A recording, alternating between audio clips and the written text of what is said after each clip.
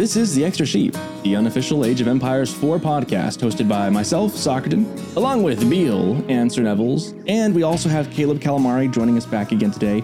And as a special guest on today's show, we have the magnificent Bidderlyn, I think I said that right, who is the creator of many tournament maps you guys might recognize, such as Gorge and Kawasan and some other really well-known maps that we've talked about many times on this podcast, actually, such as Golden Heights and Four Lakes. So we are really excited to have him on the show today. Also, this is episode number 13, which might sound kind of random, but that means we have been hosting this podcast for a full 6 months. So congrats to ourselves, to Sir Nevils, to Beal. I remember reaching out. Sir Nevils was like super gung-ho about the podcast when I was going to start it. I was like putting those feelers out, right? I remember Beal having kind of cold feet a little bit there at first. He was kind of worried. Oh, what? But I just want to say, he was a little cold feet. He was like, I don't know if I can talk about the pros. I was like, no, we're not here to talk about the pro players. We're here to just talk about the game, you know? And it's okay that we're not experts. Now Beal's like the best of all of us as far as his rank goes. But I will say, Beal has stepped up big time in inviting Bidderlyn to join us. We are thrilled to have him on, and Beal's been just coming up with perfect ideas for a couple episodes now in a row. He's been like the brain behind the podcast the last couple, month or so now. So shout out to part-time Bill going in. Part-time Bill has gone full-time. Stop calling him that. He's not part-time. Overtime Bill. Full-time Bill. Hey, you might get promoted. That might be the new one. Full-time Bill. I'm gonna make him the supervisor on this podcast. Overtime Bill. I like that one. Overtime Bill. There we go. I like that one. Yeah, 6 months, man. We have grown quite a bit. I think we have hit almost every continent. Now, we've had viewers in Africa, Asia, the Oceania, Europe, North America, South America.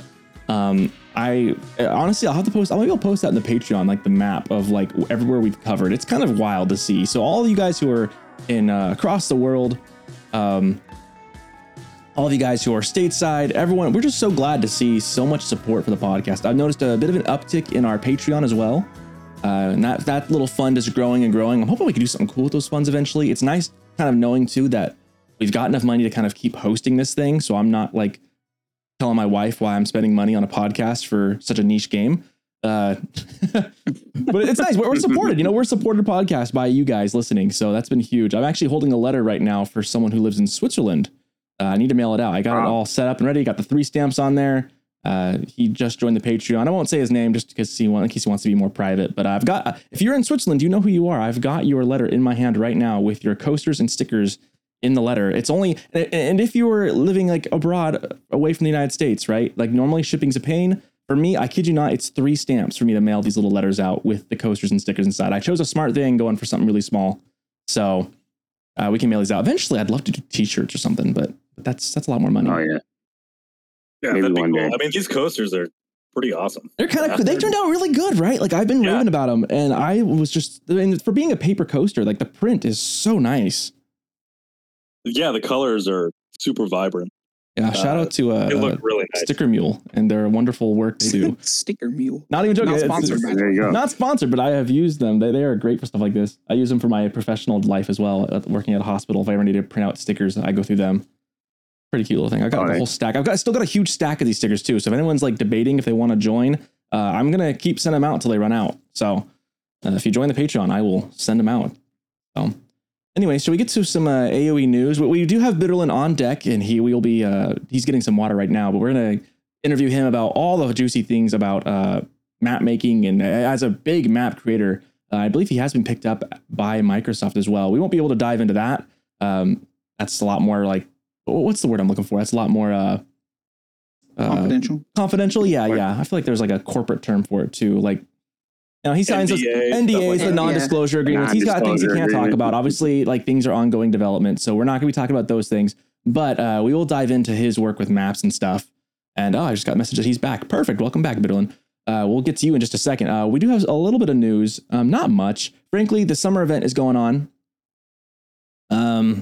That's about it. What's really going on with that? It's kind of like, how like they have like new little rewards. It's honestly the events with Age of Empires. They're fun. They're cute. I like that they changed the background of like the loading screen and the home screen. I do like that. You get like the new little like portrait icons. It's like things like that. It's a summer event. We're enjoying the last bits of summer. Actually, speaking of that, I live on the Pacific Northwest, right on the coast. I know the rest of the world is like on fire right now. We have not been. We have been very cozy at 68 degrees and sunny. Today, it's supposed to get up to 90. I've got my AC running in my room right now because it's supposed to get up to 90 today and tomorrow, which on the coast for how humid it gets here is really brutal. Yeah, it's really hot for where we're at. But anyways, I think that's about it for news. I did want to mention Baldur's Gate a little bit, though. I know that's not really in our realm. Let's go. But I think we'd be remiss if we didn't mention how big this game is right now. I mean, that's one of those things, where big games come up, they start drawing users away from our game a little bit, and that's not a bad thing. We are kind of mid to late season now, I think. Baldur's Gate, though, can we just say that that has been like a cultural phenomenon? Gaming. It's been redefining gaming as a whole. Really, really good. You guys, who all has it? I would love to get it, but I don't have the game yet. I'm waiting to. I'm about to do a vacation down to Southern California, so I'm saving up money right now. But who do you have it, Caleb? I do. Me and my wife played probably about 14 hours so far. We're gonna play a lot more the beginning of this week here. She left for a wedding, so she hasn't been around. Otherwise, we'd be like 100 hours into it. But yeah, it's super, super good. I mean, I've played Larian's previous games, Divinity and Divinity 2. I heard those are amazing also. Those are very, very good. And this is those on steroids. So it's hard to go wrong. Yeah, I've been watching a lot of streamers, and I'm a big D&D guy. I don't know if anyone knows that. I'm a big, that's something I started picking up in the pandemic, was playing D&D with my friends kind of long distance. So I've been watching some streamers play, and I'm watching it going, oh man, I've never seen a game. It's really weird to watch a game that I've never played. I've never played any of the Baldur's Gates, and the other two are a lot older. They came out early 2000, I think, and earlier. I've never played. Was the first 90 and 2000. I've never played any of them. But it's so weird watching this game and being like, I know all the rules while watching some of these big streamers figure out the game, and I'm sitting here oh, you just need to cast this spell. I know what this does because I play D&D. I'm the Dungeon Master, so I know the rules of D&D 5th edition the back of my hand. So it's been really weird. It's a really weird phenomenon to see a game you've never touched and know how it works almost. It's so intuitive to me to watch. So I'm really eager to get my hands on it eventually. But yeah, I'm so happy that it turned out to be a huge success just because of the legacy of the first two games and people calling them the best RPGs of all time, and the fact that a company can come over 20 years later, release a sequel installment that's just as good as the OGs, as the previous ones. Yeah, we've talked about the release of games for those people that have just been waiting. Yeah, and we've talked a little bit about that too, about games that have not released well. Even Age of Empires 4 had a pretty rough release. I mean, we think it's in a great spot now, but release time was rough, and lots of comparisons, of course, made to the previous installment back in over a decade ago. Baldur's Gate, definitely. I've been seeing a lot of memes about how it's going to raise the bar for game developers to make really finished products without microtransactions, without having to have a battle pass, just really good games that are AAA right off the bat, which is, I hate to say it, kind of a rarity right now, right? I think for a game this hyped up, I like this a lot because you got a game that's been hyped up forever. It's got a lot of play tests and leading up to it, and everyone was hyped for it, and it came out really not. I didn't see any big bugs, and it came out and it was lived up or surpassed its hype, which is kind of a rare thing. There's a lot of games that are kind of in the oven right now that I'm a little nervous about. This, I'm not gonna. I mean, I think 2023 as a whole is looking. It's just if you step outside the AOE 4 window for a hot second, you start realizing there's a lot of good games coming out. And like you said, Socrates, I think it is. I've seen a lot of trending topics about developers are now getting nervous. They're getting nervous with their game development. It's putting the pedestal almost too high now for regular developers. Yeah, that's what people are trying to make a narrative out of because it is some rarity. Yeah, well, with I think the only other game that's going to come close to this type of game this year, I think, is Starfield coming out, right? That's everybody saying, and that's the big question, right? Does it actually do this, or does it? Exactly. That's that. No, I don't think Starfield is going to come near Baldur's Gate. I don't think it is. I don't know. It's going to be interesting because the interesting part about Baldur's Gate is it's a really clean quality game, but it's less that it did super well. And it's that this genre is doing super well when historically it hasn't been a super, super popular genre. Well, and when the first ones came out, it was, but then it kind of tapered. I mean, part of that I wonder is it just because D&D has become very mainstream? Yes. I mean, it's because of that, and it's because there just isn't a whole lot of other stuff, as has been mentioned. There's just not a lot for people to sink their teeth into right now. So yeah. It's a good year for games. Last big CRPG release was it like? I want to say Divinity 2. Yeah, I say Divinity. Divinity 2 or I heard about Divinity 2. Yeah. And when was that? I forget. Divinity 2 came out like 2000 5 years at least, maybe. Yeah. Divinity 2 came out like at least 5-6 years ago. I didn't play that, but like Baldur's Gate makes me want to go back and play those. Well, there ain't no way. There ain't no way it was 2009. What? This 2009 it came out? No. 14 years? No, it wasn't. No way. Divinity came out that long ago. Divinity 2 was released in 20. Wait, what? In 2017. Yeah. 2017. Okay, 5 years. Okay, I was going to say, there's no way the game looks that good. So Neville's just putting us in a time machine right now. Another Divinity series, and there was Divinity 2. Yeah. There's like Dark Divinity and all that stuff. Got it. Divinity Original Sin is like this brand. 2017. Yeah. Okay, yeah. I know what you mean now. Okay. Honestly, this game is putting Starfield on the clock. This game is putting Starfield on the clock. I don't know, because, Bethesda is really famous for having buggy games. People really call them Bugthesda. And I'm hyped for Starfield. I might take a day off work for it. I might tell my lady, like, hey, this might be like a day where the door is closed for like 12 hours plus. But Baldur's Gate is really going to highlight. I mean, Starfield's got to come. They can't be. This game is apparently it's 25 years in development. So Baldur's Gate really is setting it. People are not going to be as forgiving after this game, I feel. Yeah. So it shows it's possible. Yeah.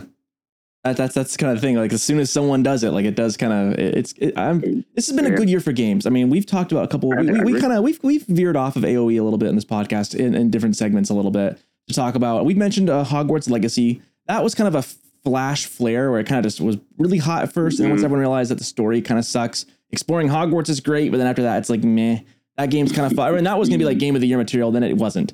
I think Breath of the Wild came, not Breath of the Wild, sorry. Tears of the Kingdom, the new Zelda game came out. That game is like game of the year material, right? I think we'd agree with that. It's up there. It's definitely in conversation. Diablo 4 came out. I don't know if I would say that's game of the year material, but it caused a big phrase. And then everyone hit that level cap kind of after level 70, and they're kind of like, meh, and people aren't loving it anymore because they just burned through it so fast, which it's a different type of game. Maybe they shouldn't have burned through it super quick. This game, Baldur's Gate, I feel like has been the next big. I feel like we had a couple of big gaming crazes, right? And this one's been the next one in a row of a couple now. And this one so far, it's only been like a week, but man, the reviews on this one have been like outstanding. I think Metacritic had this one actually above Tears of the Kingdom, which was in the lead. I believe it 97 on Metacritic. Man, that's up there. Yeah, that is very impressive. I mean, I don't know if Starfield was exactly what people hyped it up to be, and it's just as good as everyone hopes, Baldur's Gate still might just be better. I mean, that's not even a diss Starfield yet. If it meets its expectations, Baldur's Gate might just be that much better. I honestly, I think right now, Baldur's Gate might be the game of the year.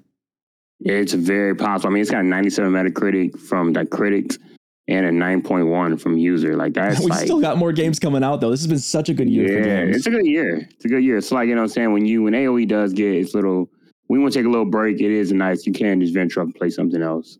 And I think it's a good thing too. It's good to take a break from the AOE if we need. Oh yeah. It makes AOE, like if you just you can burn out very quickly on AOE 4. Like I play AOE every day, but I still I've been playing Diablo 4 between the two, and it makes AOE, like, when Diablo gets kind of boring, because that is very possible. And just hop on AOE, stress yourself out for no reason. And then once you have a couple for a little bit, then you just go back. It's a nice little dynamic. It's a nice dynamic. AOE is still just such a good game, though. Such a beautiful game. I find myself always coming back to it eventually, and always having like every now and then I just get the itch for it. And I don't play as like every day as I was playing it about a year ago. Like this time last year, I was like just itching to play. Like that's all I wanted to do. Now I've got a couple other games that kind of take my attention as well. But AoE is still just so good. And we're kind of in a lull of AoE. You know, not a lot has changed a whole lot recently with AoE. And that's okay. It's in a good spot. But a couple more days. Game's gonna be around the corner. Well, don't worry. AoE's gonna be back in the spotlight soon. Well, you heard it here. You heard Mr. Neville's, breaking some news, I guess. We'll see. Oh, yeah, don't worry. We will get back to AoE. We've been kind of straying off a little bit, talk about other games. We almost could make this just a game podcast, but we are called the Extra Sheep, and that is because we talk about Age of Empires 4 to be specific. We have Bidderlyn here, who's been ever so patient, waiting for us to actually ask him some questions. Let's dive in. Let's interview him a little bit. We've got some questions lined up. I want to shout out Beal again. Beal, you've been so great, like setting people up to help us like get this ready. And we really appreciate Bidderlyn being here, of course, as well. So we'll start. Bidderlyn, I know you've been waiting for us to stop chatting and get to you, but could you give us maybe just a quick history of you and video games? Like what got you into gaming and what was your favorite game growing up? Yeah, sure. Also, it was really nice listening to you right now. I also play Baldur's Gate, so it's awesome to hear everyone enjoy it. Yeah, I'm playing a druid, but I die like every road I take. It ends with an axe in my face, but I love it. So, so far the game has been great. I won't spoil, so it's just pick it up and play. I think it's an amazing game, and I can't wait for Starfield as well. I mean, we get so many good games this year. Yeah, and Stonegate will be next year maybe. So many good stuff coming, and I think it's great for the gaming industry in general that we have so many good games, because people who would normally want to play like Baldur's Gate or RTS kind of start picking it up, and I think it's like even other games will help other games to grow. So like if Stonegate does good or if Starfield does good, it will help like the RTS or the RPG communities grow. So every good game that succeeds is good for the community and for everyone. I agree. Yeah, absolutely, 100%. We've joked about games being like the gateway drug to RTS, and different like RTS is getting people into AoE. It's the real thing. Yeah, I love it. I will start using it from now. So what was your favorite game growing up then, Bidderlyn? Yeah. So when I grew up, let's say I was like really, really young when I started looking at games. So I didn't play at first. We had one computer in the living room, and my father, he owned this computer. Like he sat and he played, and my mother wouldn't let me. But my father, he would allow me to sit on his lap and watch him play games. And what he likes to play is RTS games mainly. So he played a game called Netstorm. I think I was like 5 years old. And later he played a game which he called Sumama. And that was actually Age of Empires. Sumama was like something the villagers said. It wasn't actually Sumama, it was like Okama or something, but he likes I know exactly that voice line that you're talking about. Yeah. Sumama. Yeah. Exactly. So my father said Sumama, and do you want to see me play Sumama? And I was like, yeah, sure. And I've seen him beat the AI, and he was extremely cheesy. He would just tower rush every game, but I thought it's amazing, Oh, he's an OG tower rusher. Oh, let's go. Yeah, my father invented tower rush, just saying. So, there you go. Hey, stay for it. Yeah, so that was my introduction to games and RTS, and obviously I played other games, not just RTS. And when my father and mother went to sleep, so the computer was in the living room, I was always a night owl. I would never sleep at night. Right now it's middle of the night for me, and I'm not going to sleep anytime soon. So I would sneak and play the Sumama game, Age of Empires, and I would get destroyed. And I would try to mimic my father, and I would absolutely get trashed. And that was my introduction. That is awesome. That is so cool. This is a big. I've got a little junior Soccerton walking around. He's just about to turn 3, coming up in September, and he loves when I played. Me and my wife are playing Tears of the Kingdom, the Zelda game, and he calls it touch. Because he loves, there's a little thing you go up in the little green circles, you go and touch for the shrines. So he's like, touch, always wants us to go and find those. And then he wants to press the button to touch them. And it's so fun to see. That's when you said that you got to sit in your dad's lap. I grew up doing something very similar with my dad, standing next to him, watching him play RTS games as well. That's fun. That's super. That really makes you nostalgic. I love that. Yeah. And I also have a nephew that plays Zelda, and they also make all these names and noises about everything they see. So I'm super excited for it. And I also have a son coming in a month. So I can't wait to give him the same experience, but I will allow him to play, unlike my parents. But I guess they did well because it turned out well. That's great. Congratulations, though, on the child coming up. Yeah, thank you. No problem. Oh, that's great. Yeah, thanks. So I guess we kind of already found out what got you into RTS then. Obviously, there's a family history here of playing RTS and Age of Empires in particular. So maybe, obviously, what got you in? You're obviously like one of the most probably lauded map crafters in this game. Like hands down, like some of the maps you've made. I mean, we are big fans of Golden Heights. I know most everyone is. Some of those maps you've made are just awesome. What got you into making custom maps and like level design? What got you into that? I played so much RTS when I was a child, and I would do all the campaigns, and I would play like all the skirmish matches. And at some point, I just felt like I need to make like something else, like have a different experience. Because when I was young, I didn't have many games. I had like Age of Empires and a few other games. So when I would get bored of the other games, like, oh, there is no more content. But with Age of Empires, I was like, oh, I can create content. And I would basically never get bored about the game this way. I would make like costume scenarios, and I would give myself all the overpowered, nonsense that I could think of because I was just a child. But in time when I grew, I made like more elaborate scenarios, and at first I was not aware at all about like competitive play. I didn't know people even try to play this game competitively. Like, beating the AI is fun, but it's not chess. That's what I thought, right? I was mistaken, but I will get to that. So I made like fun scenarios, but to my luck, like when I got older and I learned programming, I made this kind of big scenario called, it was basically an overhaul of Age of Empires 2.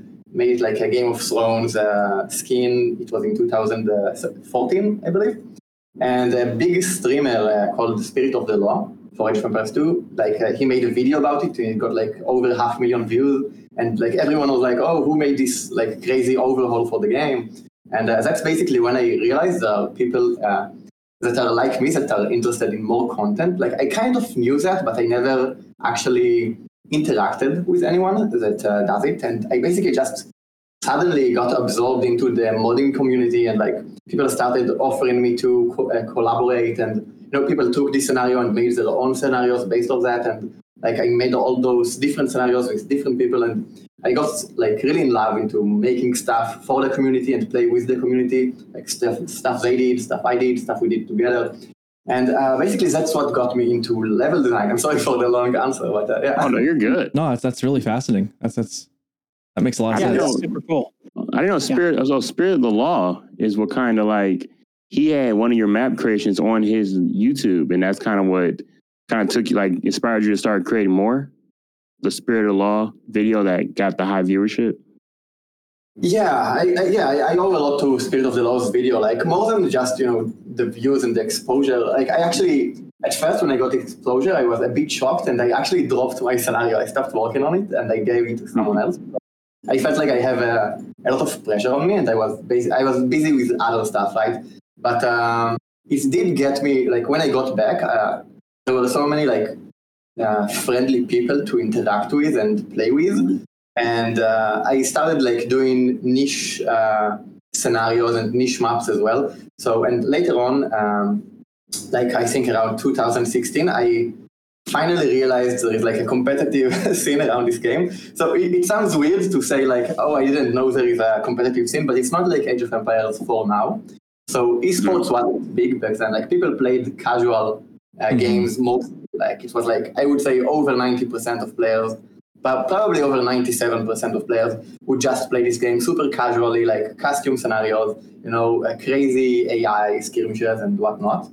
But yeah, I realized there is like a competitive scene, and it's growing, and it got me really interested because I was always looking for more content. Because I always like, I had this game, right? Like by that time I was growing up and I had more games, but I was still very much invested into Age of Empires. So when I discovered like you can actually like learn build orders and get better, and there is like these crazy tournaments with money that I can get like invested with, I started doing that. And basically, like, I thought like I knew Age of Empires, but I only scraped to the surface, and I started making like ranked maps, and it was amazing. Like I discovered a new world. It was so good, and it was a world I was already familiar with. It's like it's like discovering you have like a Narnia in your in your closet. Like I opened the door and suddenly I had it in my house all this long. It was amazing. So and then I started just making like tournament maps and competitive maps, and tried to get good. I never did, but it's another story. So, I really like that. I really like that comparison, like Narnia in your closet. Like that's so great, because that really is. That's such a great way. I mean, I never realized growing up as a kid. I mean, I played a lot of RTS games as a kid, but it was like you said, like all skirmishes against the AI or the campaign. Not really anything. The idea of playing online was so novel, and really didn't get into mainstream until like 10 years ago. When did you guys say like online gaming like really like took off? I mean, lots of Halo 1. Halo 1. I'll say like Halo. Halo 1 was Halo 2 was for console. Halo 2.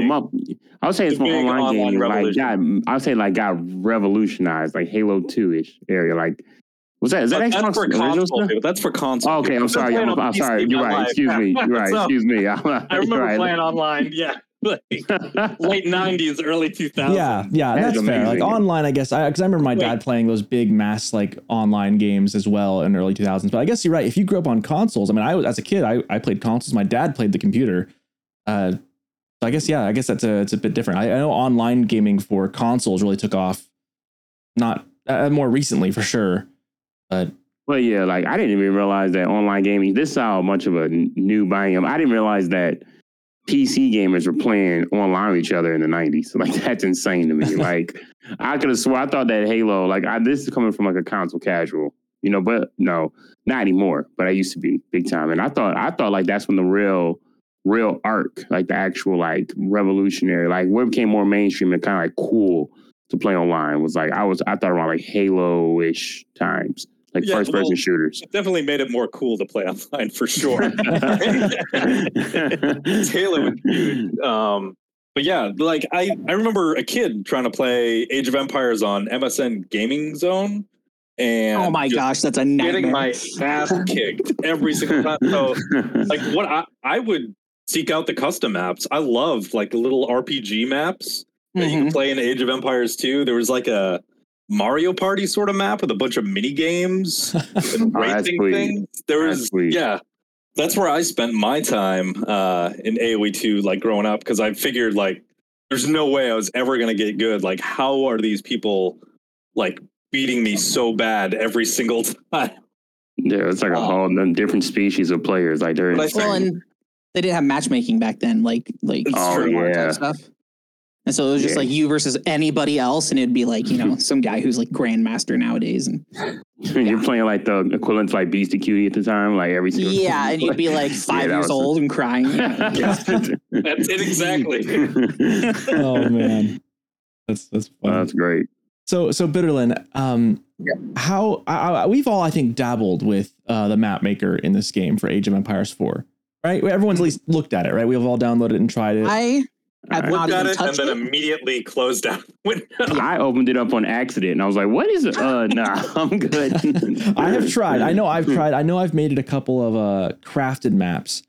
That's a lot. There's a little way to make that, and that's a lot easier. But it's hard to make it. I mean, crafted, it's the same every single time, whereas the generated map's what you really want to make, essentially, right? Because then it's a different seed, different like iterations every single time. But that process is like full on coding. It is way above my pay grade. I make videos and do graphic design. I do not code. Like that is a whole different skill. But where does the design process start for you, Bidderlyn? What's the first thing on your mind when you craft a new map? So I won't make excuses for the editor. I think like it's not as accessible as the editors on like in some other games, but it's like on the other side, you do get a lot more options, and the fact that you can code is it's kind of increasing the entry barrier, right? But it's also increasing what you can do and how you can do it. If you know what you do. But if you want to just start making generated maps, there are like excellent guides. Like it's a shame that you have to know somewhat how to code, but you can definitely learn that if you want to, because the guides on the official website are really excellent. When I started like making the maps, I only used those guides, and I also used the Discord community for modding, which I really recommend everyone to enter and discuss their like what they want to do there and what are their thoughts, and people will definitely help you.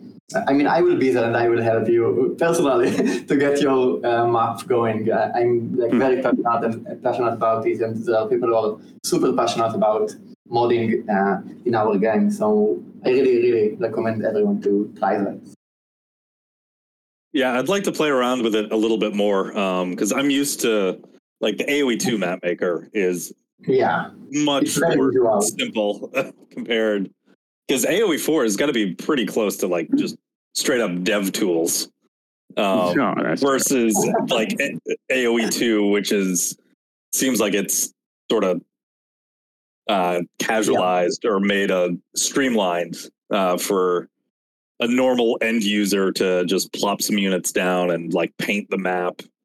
That's true, but like when you do want to make generated maps for Age of Empires 2, you do use external tools. So the editor in Age of Empires 2 allows you to make custom scenarios fairly easily, but even then, all the coding that is related to the custom scenarios is mostly done by external tools, because in the editor you can technically make triggers and conditions and all that stuff, but it's not as viable as using like quote-unquote development platform. So yeah, I guess like Age of Empires 2 allows you to create very simple stuff fairly easy, but you would still like get in a lot of quote-unquote technical difficulties if you wanted to make something big and complex like generated maps.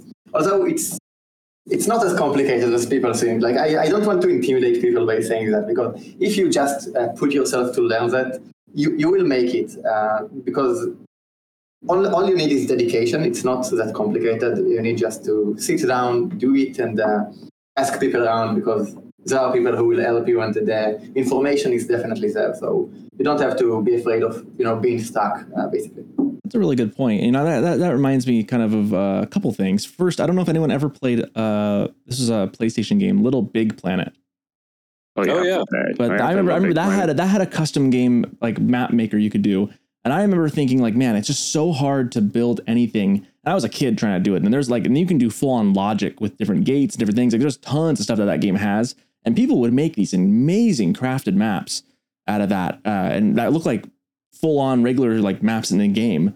And one of the interesting things I liked about that game was that everything in that game was made using the game. Like it wasn't like back end stuff. It was all, they built a system and they used it to build maps, which was always kind of a really cool thing about Little Big Planet, especially like the first one or two. That definitely makes a lot of sense, dude. I think I've said on this podcast too, like if I just had the time and dedication to learn how to do it, I'm sure we all could learn how to make the generated maps. It just takes, it's that time. I think that's the big hurdle, is the time and the effort to get through that barrier initially. But yeah, I do think anyone could do it if they really wanted to. I think that could be a thing. You just gotta, find the community, jump in. I like the idea of the Discord for that and actually reaching out. That's a good idea, because I think a lot of people don't really know where to start. But yeah, if knowing where that start spot's at, and then just as long as you have the time to dedicate to learning a little bit. And I mean, we all did this. We all did it for learning how to play, right? Yeah. I mean, we all were novices when we first picked up our mouse and keyboard on this game to try and learn how to play AoE. And we all what do we do? We looked up YouTube videos on build orders. We went through the in-game tutorials. We did a lot to get to where we are. We're listening to podcasts about the games so we can get how to be better, right? Right. There you go. It will require more dedication to become a conqueror than to make generated maps. So there you go.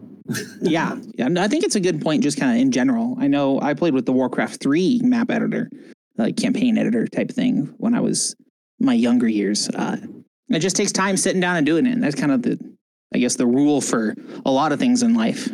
If you just sit down and start to work on something, you'll get at least a baseline hang of it at some point, and then having a community to help kind of drive that in a Discord or something like that helps motivate you along the way. Yeah. Like, do you think you if you had to kind of I don't know, like implement an improvement on the in-game, like almost like the crafting tools they give you in-game. Well, not in-game, but in the software, or even to call it, to make the maps. Like, what would you? Because I hear a lot of people complaining about, like, especially in comparison to AoE 2, they're saying like, oh, and AoE 2 was way more, I don't know, user friendly. And as in AoE 4, it's a lot bigger barrier to entry because it's more complicated. Like, from your experience, like, if you, I don't know, like, if you can implement something that might make it a little bit smoother for someone like more casual trying to make a map, what do you think you would do? Yeah, definitely as you said, the user experience. So I don't think you can actually have a good editing tools that are also user-friendly, but you can make something that is user-friendly and allows you to make simple stuff like AoE 2 does, right? Like you can't really make an actual like campaign level that is in top quality in Age of Empires 2 through the editor, but you can make something that is simple and fun and show your mother or friends, depends on your age. And Mom, come look. Mom, look. I would show it for some people, though. My mom, so, she would always tell me how good they are. Now I know they were crap, but I learned. So I would allow I would make something more simple, but that also allows you to make simple stuff, basically. So I think one of the reasons we don't have a lot of models is because there is nothing to play with in the shallow waters, So people have to dive into the deep if they want to make maps. What I'm hearing is we need a gateway drug into map crafting. We need something just to prime them up a little bit. We need a beginner mode and then advanced mode. There we go. Well, and that's there is, like I said, there is the crafted maps. It is a little bit, you have to kind of download the little mod tool to start, just to get there, right? And then it gives you the option to make a crafted map or try and make a generated map or just to go straight into the modding tool. And so there are kind of levels, and I've made something in the crafted map. It's just, it's not good because you don't have a lot of, because due to necessity, right? Because if you want to make something really good, there is coding behind it that needs to be done. Whereas if you want to do something simple, you can do some simple stuff. And I've done some simple things. I think it's a lot easier to come up with a map idea than it is to implement that as a generated map, because that generated part is kind of the key, where it's going to be a different map every single time that follows the same set of rules that give it a certain look overall. Exactly. Yeah. So on the design principles, though, Bidderlyn, what do you like? How do you go about making a new map? Where do you get your ideas for new maps? All right, yeah, that's a good question. So it depends on who am I making it for, I would say, because a map is good or bad depends on who is it for, right? Like if I make a map for a tournament, what do? I want the map to be balanced. I want it to be good with the civilizations the tournament organizer wants people to play, because they want some maps to be good for this civilization, some maps for that civilization, or just balanced overall. You want to have. So when you play the game, it's fun for you to make economy for 20 minutes and then attack, right? But for tournaments, you want to have an incentive to pull the players out of their base. And it can be frustrating for casual players, but for competitive players, it can be fun. So would this map be good for casual players? Probably not, but for competitive players, probably yeah. And for viewership, probably yeah. So it depends who you're making it for, I would say. And when you decide who you make it for, try to think of what gameplay you want to emphasize. So let's say, let's go again to competitions, because I have a lot of experience the past year with that. So you want some maps to emphasize a gameplay, and some other maps to emphasize a different type of gameplay. So you don't want all the maps to be the same. You don't want only, maybe you do, but you don't want only dry Arabia in your tournament. You want to have some water aggression. Some people do, okay? I was going to say, I can name a handful of people that only want dry Arabia. I would say I would watch an only dry Arabia tournament and every once in a while, but I don't want every tournament to be that way. And the organizers I usually talk with don't want that as well. So you try to have different maps, with each map, being about something else. And when you make the map, let's say Drongo wants me to make a map for him, right? Like he might say, I want a map, like one map with water or something, and I want, the water to not be about like dark age aggression. So I have to make something about that. And then he wants another map that is open map, but not dry areas. He gives me like these guidelines. So I have to think what would make this map different than dry Arabia, but still like open and interesting. So I think one of the things that I want to achieve when I make a map is having a different meta to the game, but still a balanced one. So I want the map to do, for me, creating a fun map that I want to play, like in games, like let's say Golden Heights. I wanted excellent choice. Yeah, I wanted the map to be. So I wanted the map to. I can talk about it because I made it for the tournament. So I made it. So I wanted the map to still be balanced with enough civilizations. It doesn't have to be all the civilizations, right? But it has to be interesting enough so players have different civilizations they can pick on the map. But it also has. So it has to be balanced. But the easiest way to make a balanced map is to kind of clone Dry Arabia, right? But the interesting way is to have a balanced map that is not a clone of Dry Arabia. So in that aspect, I try to think about how do I spawn the player. So in Golden Heights, there is a very different spawn method than any other map. Like players start really close to each other. And usually people ask me if Golden Heights is bigger than other maps, but it's not. It's just that you have to go around the cliff and you have to go to the other side of the map. So I got like a few pro players like sending me a private message asking if Golden Heights is different size, and it's not. It's just the way it's designed is it makes you play spread out all the time. So you are actually feeling like it's bigger than it is, even though you start so close to your enemy. So I like to try to shake the meta without shaking the balance. I think that's what makes good maps. That's really I agree interesting. wholeheartedly. Listen, I'm very happy you brought up Golden Heights there, sir. And I like to personally compliment you on your brain power of making Golden Heights, because that is my favorite map from the new map pool. And I'm very happy that the developers decided to put that in the actual map pool. And I'm going to take just a quick, because I'm very happy to have you here, because one of the biggest things I said that will make, and I've heard pros also agree with this, is that I'm like, I'm looking at a nice spread of your work here. We posted as a reference in our Discord, and I'm looking at it.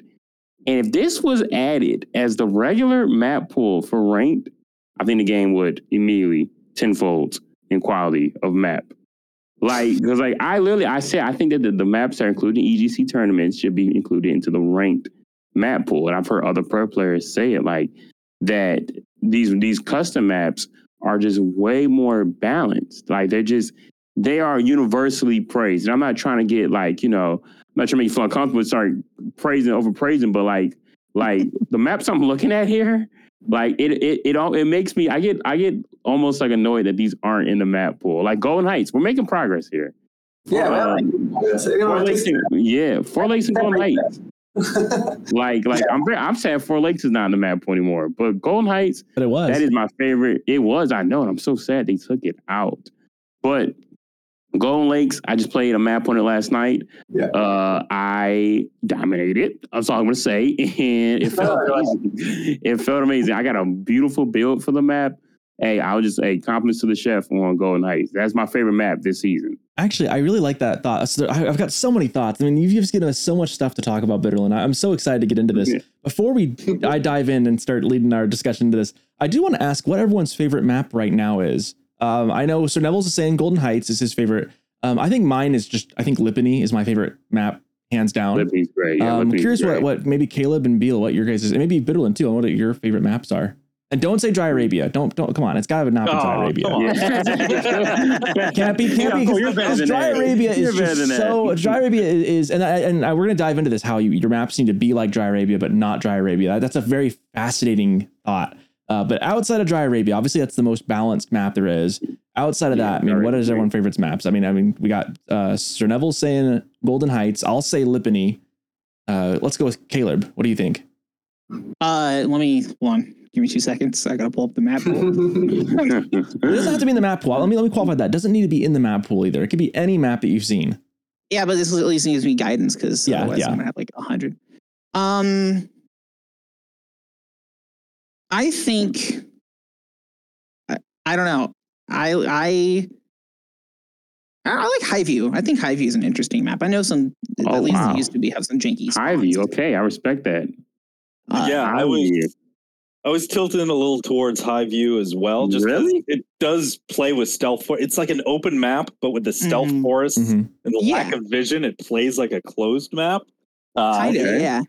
But you can't like wall it off super well. I mean, there's some spots, but so it's like open for raiding, but like vision wise, I think Highview is a really interesting map. I'm looking through some maps right now. I like tournament maps. I like Frisian Marshes. I think that's a good one. An interesting map with just all the food, all the sheep on there, and then another one of those situations where spawns are sort of set by the map, where you're always spawning on like the same line of the map as your opponent.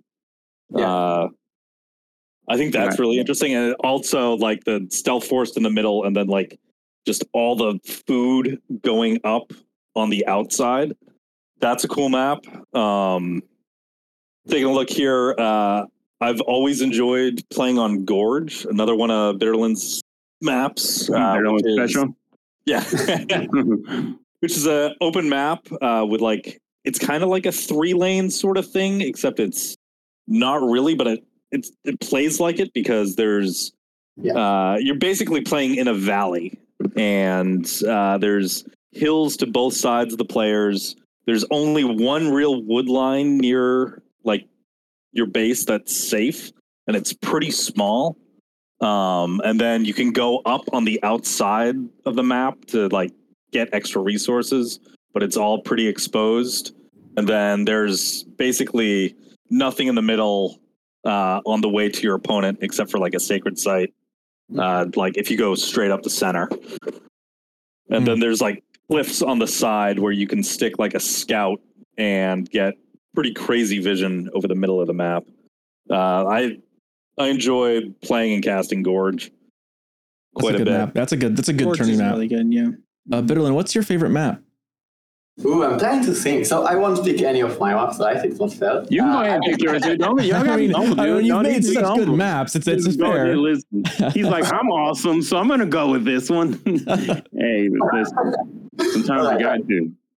I mean, I've been talking about Golden Heights because I'm really happy how it came up, right? So I'm happy. But I also really like you said Frisian Marshes. I think it's a great map, right? And I also like Tempe. I feel like it's kind of underrated. I see it in tournaments. I feel like it's like Tempe. I think I've seen Tempe before. It's like a lighter Altai. It has 4 sacred sites, but they're pretty exposed between the players, and they are spread out. I feel like it's a really nice, different take about the game. Like it's the way I like to make maps. Like it's a different. It changes the meta, but it doesn't change the balance too much. So I really like it. Okay. There are like several more. Like if I will open the list now, I just I have a brain freeze when I get asked, but I will probably name like 10 maps which I really like. And so I would say like among the best maps are like Tempe, Frisian Marshes. I really like Cauldron. I know people like. I know it's a Cauldron. Cauldron's good. I like Cauldron. Cauldron's good. Yeah. I'm tired. I forgot the name. I think Bohemia is really good. If I remember the name correctly. I didn't play too much Bohemia. I've seen it. I think I've casted a game of Bohemia. It's like Dry Arabia with mountains. Oh, yeah. Basically. I think like it maybe doesn't do enough to change the formula, but I think it plays really fun. Like I think it's on par with Dry Arabia, which is a lot to say, right? So I would definitely put Bohemia out there. I mean, I could keep going with many maps, and I don't want to. Now I feel like on the spot because I don't want to not give a shout out to any map designer, which I forget. But I think those 4 are probably good calls. Like if I had to make a tournament and I would see 4 of those maps in the pool, I would be like, That'd be a good turning pool, yeah. Yeah. So yeah, I'll go with this 4. Yeah. Bidderlyn turning on the way, all his map pools. I'm with that. Dude, that'd be fun. The map man himself giving us like a attorney certified maps. Yeah, it's quality right there.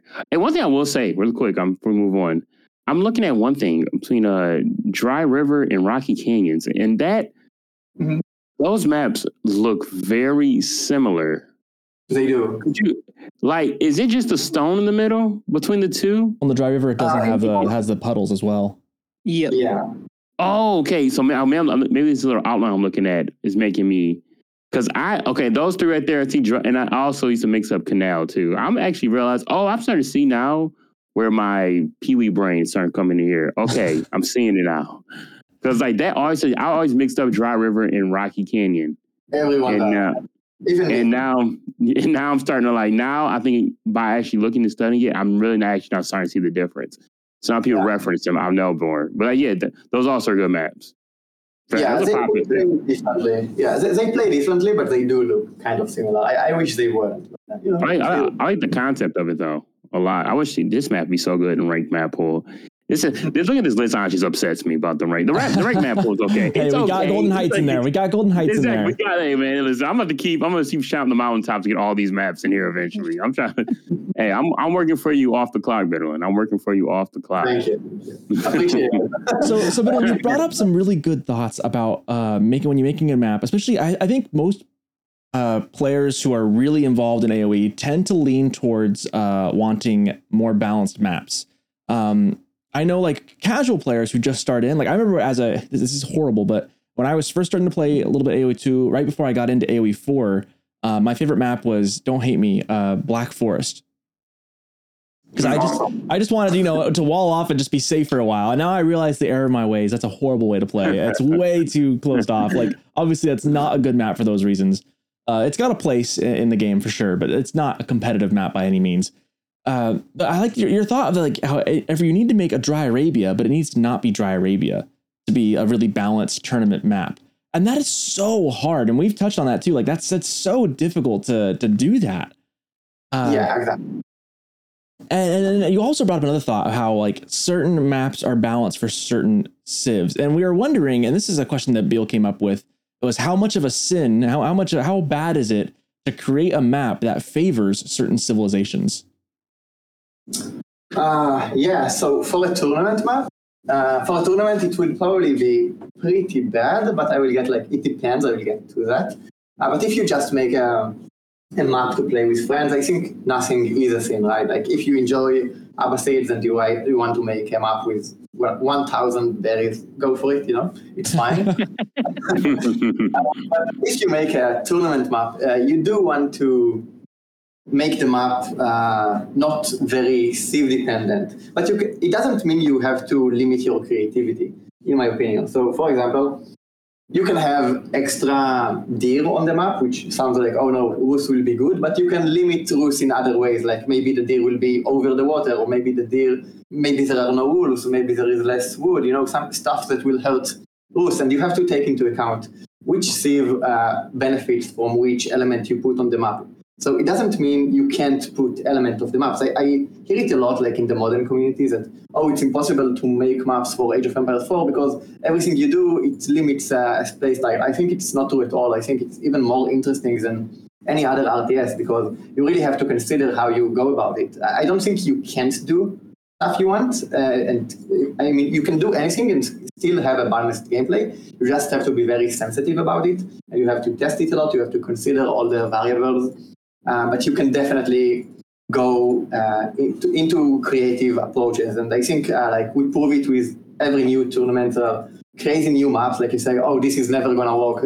It's going to be broken for this civ. And it ends up not being a lot of times. Sometimes maps kind of get proven they were wrong, right? But most of the time, I feel as models get better and tournament organizers get better and there are also balance testers who help us test our maps. Get better, so we know what we can do and what we can push, and we can get more creative without breaking the meta, but instead refreshing it.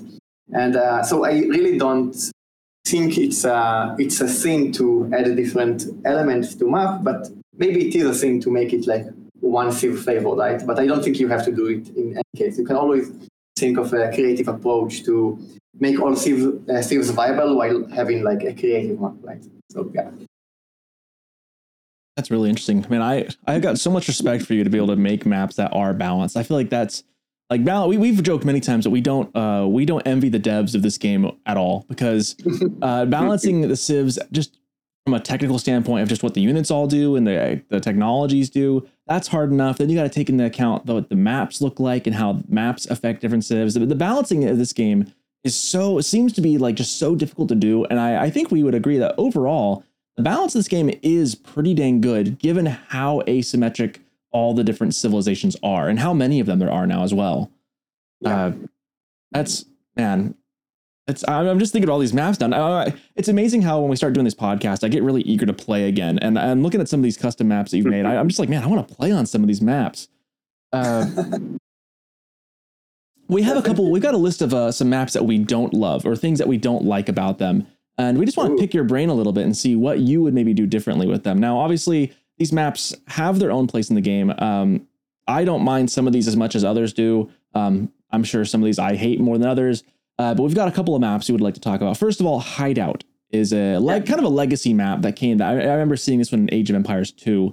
I don't like this map. I know some of the other guys don't love this one. It feels very odd, very, very odd map, especially in multiplayer games. I think it gets even weirder. This one just being so closed off with so much wood. Actually, I'll really open up to the other guys too. What do you guys not like about this map, first of all? And then I wonder what Bidderlyn would, if he were to redesign it, what he would maybe do. Maybe if we can just get him on the spot.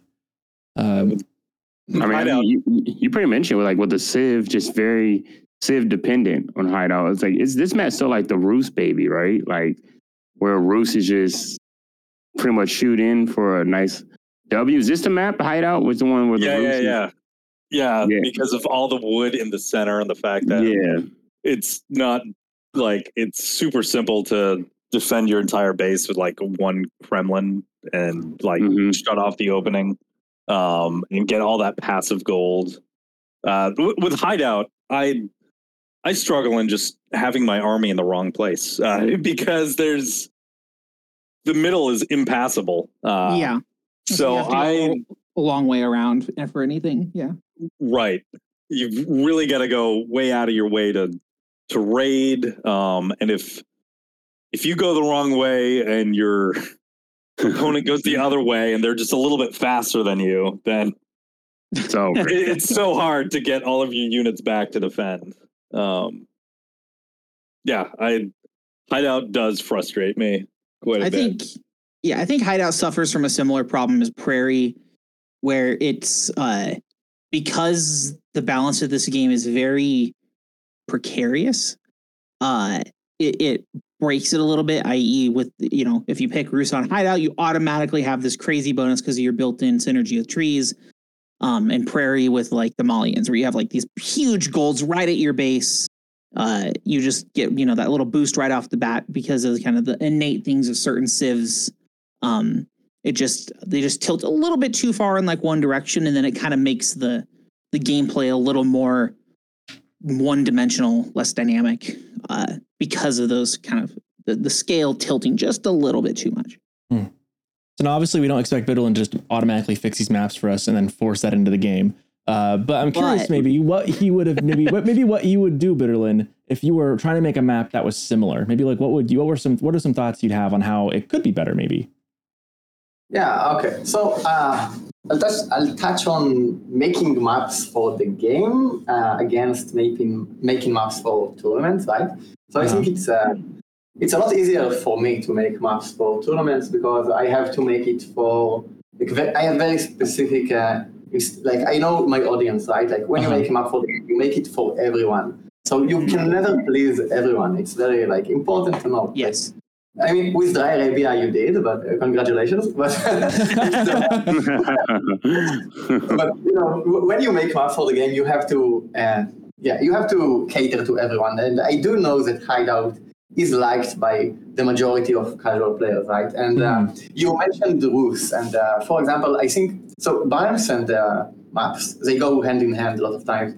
So to cater to Hideout specifically, you might have noticed the Rus doesn't get as much gold from trees with their hunting cabins, right? Like another problem occurred with the Kremlin instead, with the Kremlins on Hideout. But there are attempts to make maps and gameplay align with each other, which is something like it's a very big undertaking the game is taking on itself, because we as modders we know what are the problems. Like we see the game, we see the season after it came out, we know what is good, what is bad, and when we make a tournament map, we know everything we should avoid and everything we should cater for. And imagine you have to make a map without knowing how the pros will play or what is good, what is not. It's much harder. And not to mention that when you make a map for the game, you have to have it work not only for 1 versus 1, you have to make it work for like 2 versus 2 and FFAs, and you have to think of all good stuff. And I actually think Hideout, I will say it's a great team game map, right? Like I think it's one of the most fun team games map, where everyone in his role, and like you choose which lane the whole team goes to attack, and I think it's really fun. And and there is the chop through shenanigans, and I think maybe in 1v1 I don't like this map as much as some of the other maps I play, but in team games I definitely think it's up there, And maybe when this map was made, it was more thought for team games, right? Like you can't make everything work for everything and everyone. And considering it's working for casual players and it's working fairly well on team games, I do think it's a good map overall. I wouldn't say like I would improve it in any way, because let's say I improve it. Like let's say my solution is to, I don't know, let's remove the trade and make the wood lane smaller for tournament. I'm just saying it like off the bat. I didn't actually plan it or something, right? Let's say it makes the map better, but does it make it better for team games? Maybe not, probably not, right? So every change you make that makes it better for a certain playstyle like solo ranked might make it worse for other playstyles. And what I believe is we shouldn't make maps more similar to it. So everyone likes Dry Arabia, right? So maybe the solution is to make all maps like Dry Arabia, and I think not. I think maybe we need to make new maps that are more like Dry Arabia instead of changing the existing ones. I mean, let people have their fun with their maps that we don't like. We don't have to play them usually, right? We all wish the map pool would give us exactly the maps that we love, but it is what it is. And I hope that with more maps, we get better map pools and we get to play the way we like to play. And even if there are maps that are not to our liking, it doesn't mean they are bad. Sometimes it just means it's for other people, right? So that's my take. That is a good take. I think we all will readily accept that. I mean, that's true too. And we've talked about how certain maps are better, or even certain civs play differently too in team games. And that is kind of the tricky thing, is you're balancing competitive play, you're balancing the casual play, and you're also balancing, I like your point about how team games come into play. A lot of people play team games. I've been playing more team games than not lately, just because I'm playing a little more casually this season than I have in seasons past. And that's a very good point. And Hideout is great for team games, I feel like. It is actually over team games. I haven't really thought about that. For team games, it's actually a lot more accessible and fun. Yeah, and if you change the layout for 1v1, it means you also change the layout for team games and probably for the world, right? Like everyone wants the perfect solution, but it's hard to. Yeah. That makes sense. That's a good point. I just had a map idea. We've joked actually. We've joked a couple times about like trying to make the worst map. Like, can we come up with like the worst map without just being like they already did. It's called mountain clearing. Called mountain clearing. Oh, come on. Mountain clearing is not the worst, not by a long shot. It's outside. Not even outside. I'll say French Pass is a worse map than those. Especially for like a 1v1. French Pass is not. French Pass is not my favorite. But I was thinking Hill and Dale is one of those maps that gets a lot of hate sometimes. I like Hill and Dale. People are it's kind of, people love it or they don't, and it depends on what civs they choose. It's very civ, like China does really good on Hill and Dale. So does like HRE. It has a very specific play style. And I really one of the things I'm taking away from what Bidderlyn said, and think about like why Golden Heights is so good, is because it kind of changes where you spawn, right? It changes the town centers on the same side of the map. Same with Frisian Marshes, right? You're on the same side. That's why those maps are so novel. I like the idea of like playing with that a lot too for maps. I think so often we kind of get into the trap of let's just make Dry Arabia or make something similar, and it gets hard to be creative. Like, man, I'm thinking of like a cool map. My cool map idea. I just was thinking about as we were talking about maps and stuff. Imagine a hill and dale, but instead of starting on the hills, both started on the dale. Wait, what's Dale? Dale is a valley. Dale is a valley. Sorry, it's an old word for valley. Oh, okay. So yeah, the hills and the dale is the middle part of the valley. So imagine both town centers started on like the other sides of the dale with the two hills on either side of them on left and right. Isn't that gorge? I guess it's gorge. It's gorge. but like hill and dale though, like those hills have like entrance points. Like, I mean, gorge has got kind of just it's like 3 layers, right? It's more open. Yeah. Whereas this would be like 2 close spots with lots of like some resources on either side, but then you're in the middle. I don't know. It's fun to think about ideas. Would you put the resources on the dale or would you move them to the mountain? Because right now the dale doesn't have that much resources, right? Maybe you'd put. That's a good question. Because I like the gold being where it is. I think that's kind of fun.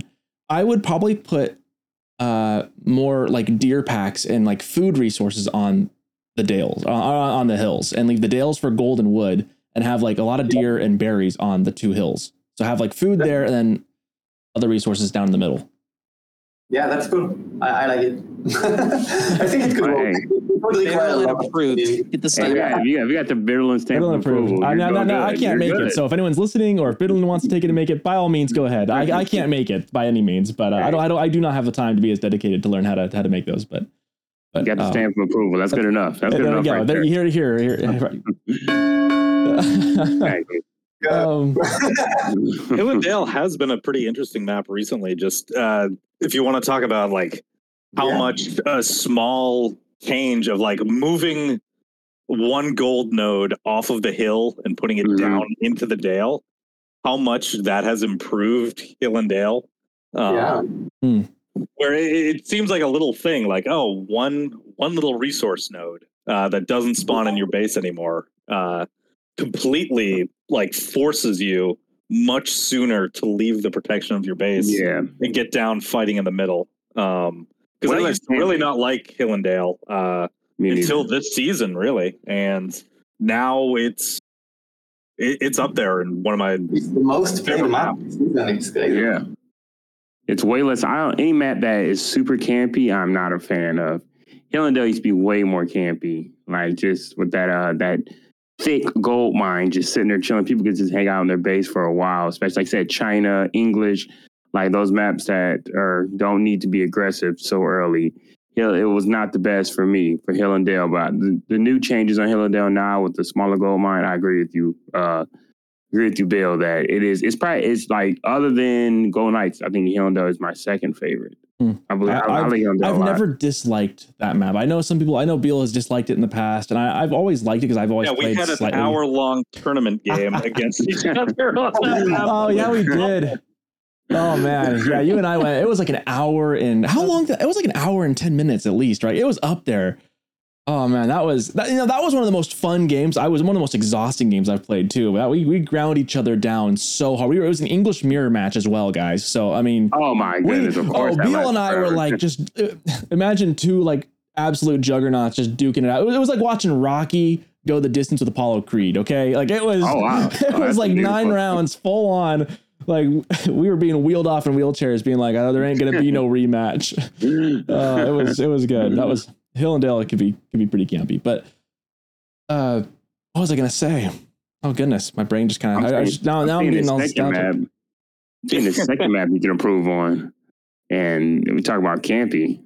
Yeah, Altai. Altai's an interesting. Yeah. I think we've talked on this podcast about how we would fix Altai, and it's just a matter of the trade, right? I think just the way the mountains spawn. I don't know why. I think Altai. It may be because I'm so unsuccessful. Like I lose. I think Altai is probably my least successful map, and I think a lot of civilizations like. I think every civ can kind of be played on it, but some civs just really take the cake, and I think that's English and China. Like English and China, I think especially China. Maybe I'm wrong, but I know English and China are just, you camp it out and you kind of I feel like Altai a lot of times goes the distance because of just those mountains in the center. And how it can be so easily walled off, and you can start trading, and then you really don't gotta break out into the map until way later. Like, I don't know, Altai to me, I don't know. I maybe get a expert opinion, Bidderlyn. I don't know if you chiseled down those mountains to non-existent, but it will kind of make it like it'd be I don't know, like if that will make the map just completely ruin the whole identity of the map to take those mountains out. Yeah, but you just want to play on Tempe. Let's be honest. You just want to do it. Is that what Tempe? So like that's maybe Tempe. Yeah, right. It's like a modified Altai. It's like me. I basically want like a jousting fields for 1v1. That's kind of like what I like, where you just spawn right across from your enemy. And it's probably the most basic way you can make a map ever, but spawn right across from your enemy when those mountains are gone. And I would love it at that point. But the mountains, like, and they're not full mountains either. They have like they're like 4 mountain ranges in the center. You can kind of go through it's hard to scout for sheep. I don't know. Like, that is the one thing I dislike about that map is I feel like the sheep scouting, you either pick the right way to go or you don't. And there's not a lot you can do about it. But my biggest thing is that the trade is difficult on that one. And China, I think China is just, this is why we talked about our favorite maps. My least favorite map is, I definitely think Volcanic Island right now. I wanted to like this map so much. I love the idea behind it, but I have gone 0-3 on it this season, and I've been against China every time. And I have tried mixing up my strategy every time, and they've done the same thing to me by just holding up, like building stone walls, keeping me out. And I have done everything by raiding. I've tried booming with them. I've done a couple different things, and then they always just end up fire land. Hey, one time 2 times I've actually ground them down and was beating them, and then they just fire lancered me down. And it's just like, and I think that's more my problem with China than the map, because I just have not played against anyone other than China on Volcanic Island. But that map falls into some of the same traps I think that Hideout does on a 1v1 at least. Because I like the idea of having some mixed in fishing with, I like maps that break what you normally do. That's why I think Golden Heights is so good, because it's not a full water map. Not at all. But that water can't be ignored either. If you go water uncontested, it is enough to swing the game in your favor. It's such a dynamic, but there's also, you have to plan for it right off the bat because it's far away. It's such a good map. I know back when we're talking, I can talk about Golden Heights forever. Bidderlyn's, you know what I'm saying? He's fine. I'm happy I can make somebody feel better about their creation, because I think that, Golden Heights, it's like, that could be, if you want to do something a little different, that's a gold standard right there, because you don't need water to win either. Like, I've lost, I've gotten water and lost still, because water is only like a quarter of the map. It's only in that far right corner the water's at. So really, we're actually off topic. We're talking about Altai. Yeah, because I could talk about Golden Heights for a minute, but I just felt Altai. I feel like the way the mountains spawn in there is where it gets weird for me.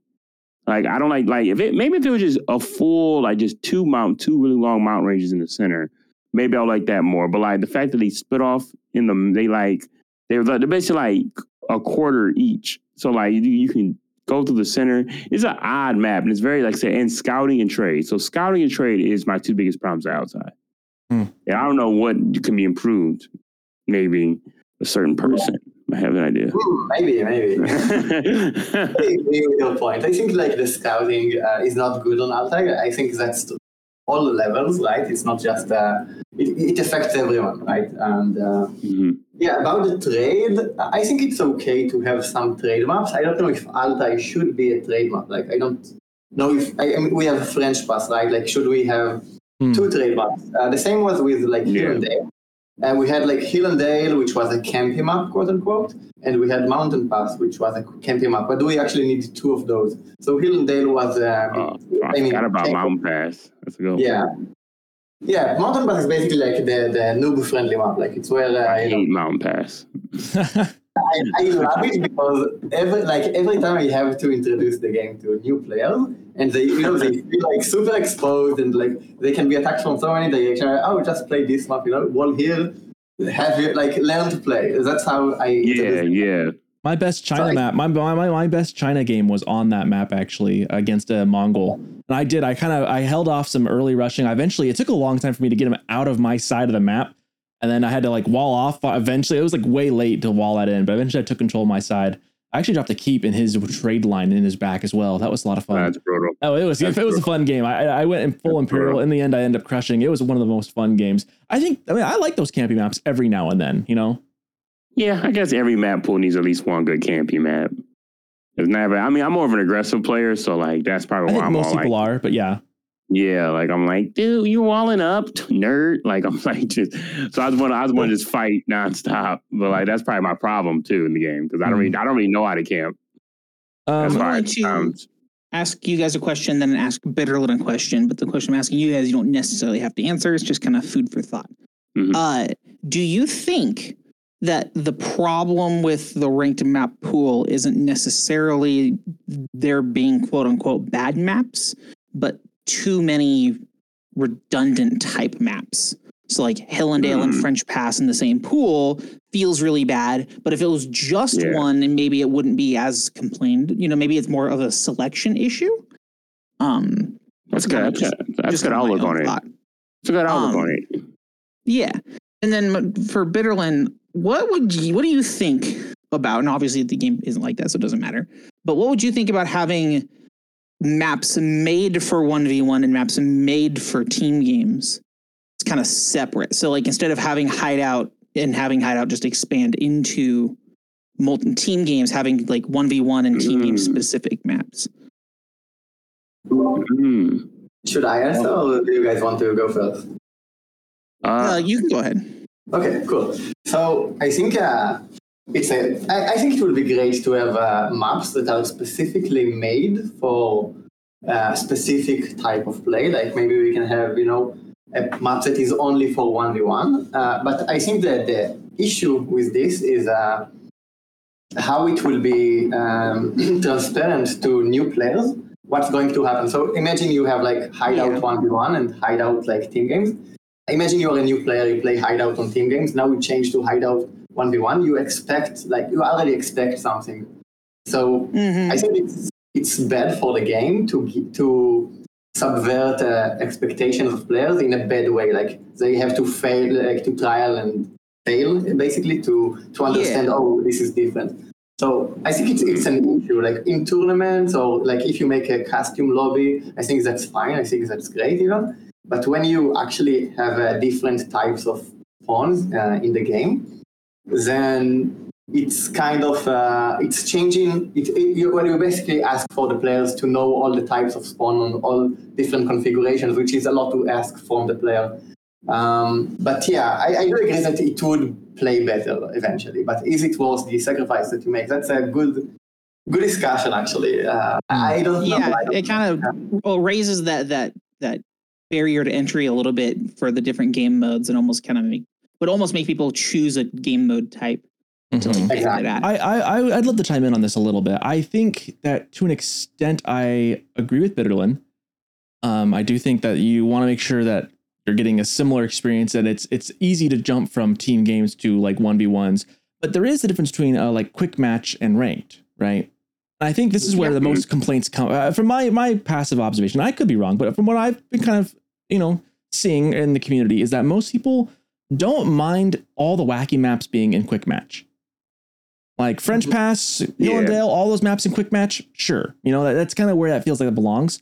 In ranked, I feel like there's a bit of a perception of like, that's where it is supposed to be a bit more competitive tourney like style, right? We're going to see, we don't want things to be influenced by necessarily the map choice as much as our skill against our other player. Obviously the map does have something to do with that, but obviously in a tourney map, the idea is to have that be on even footing for both players, regardless of the civ they pick, right?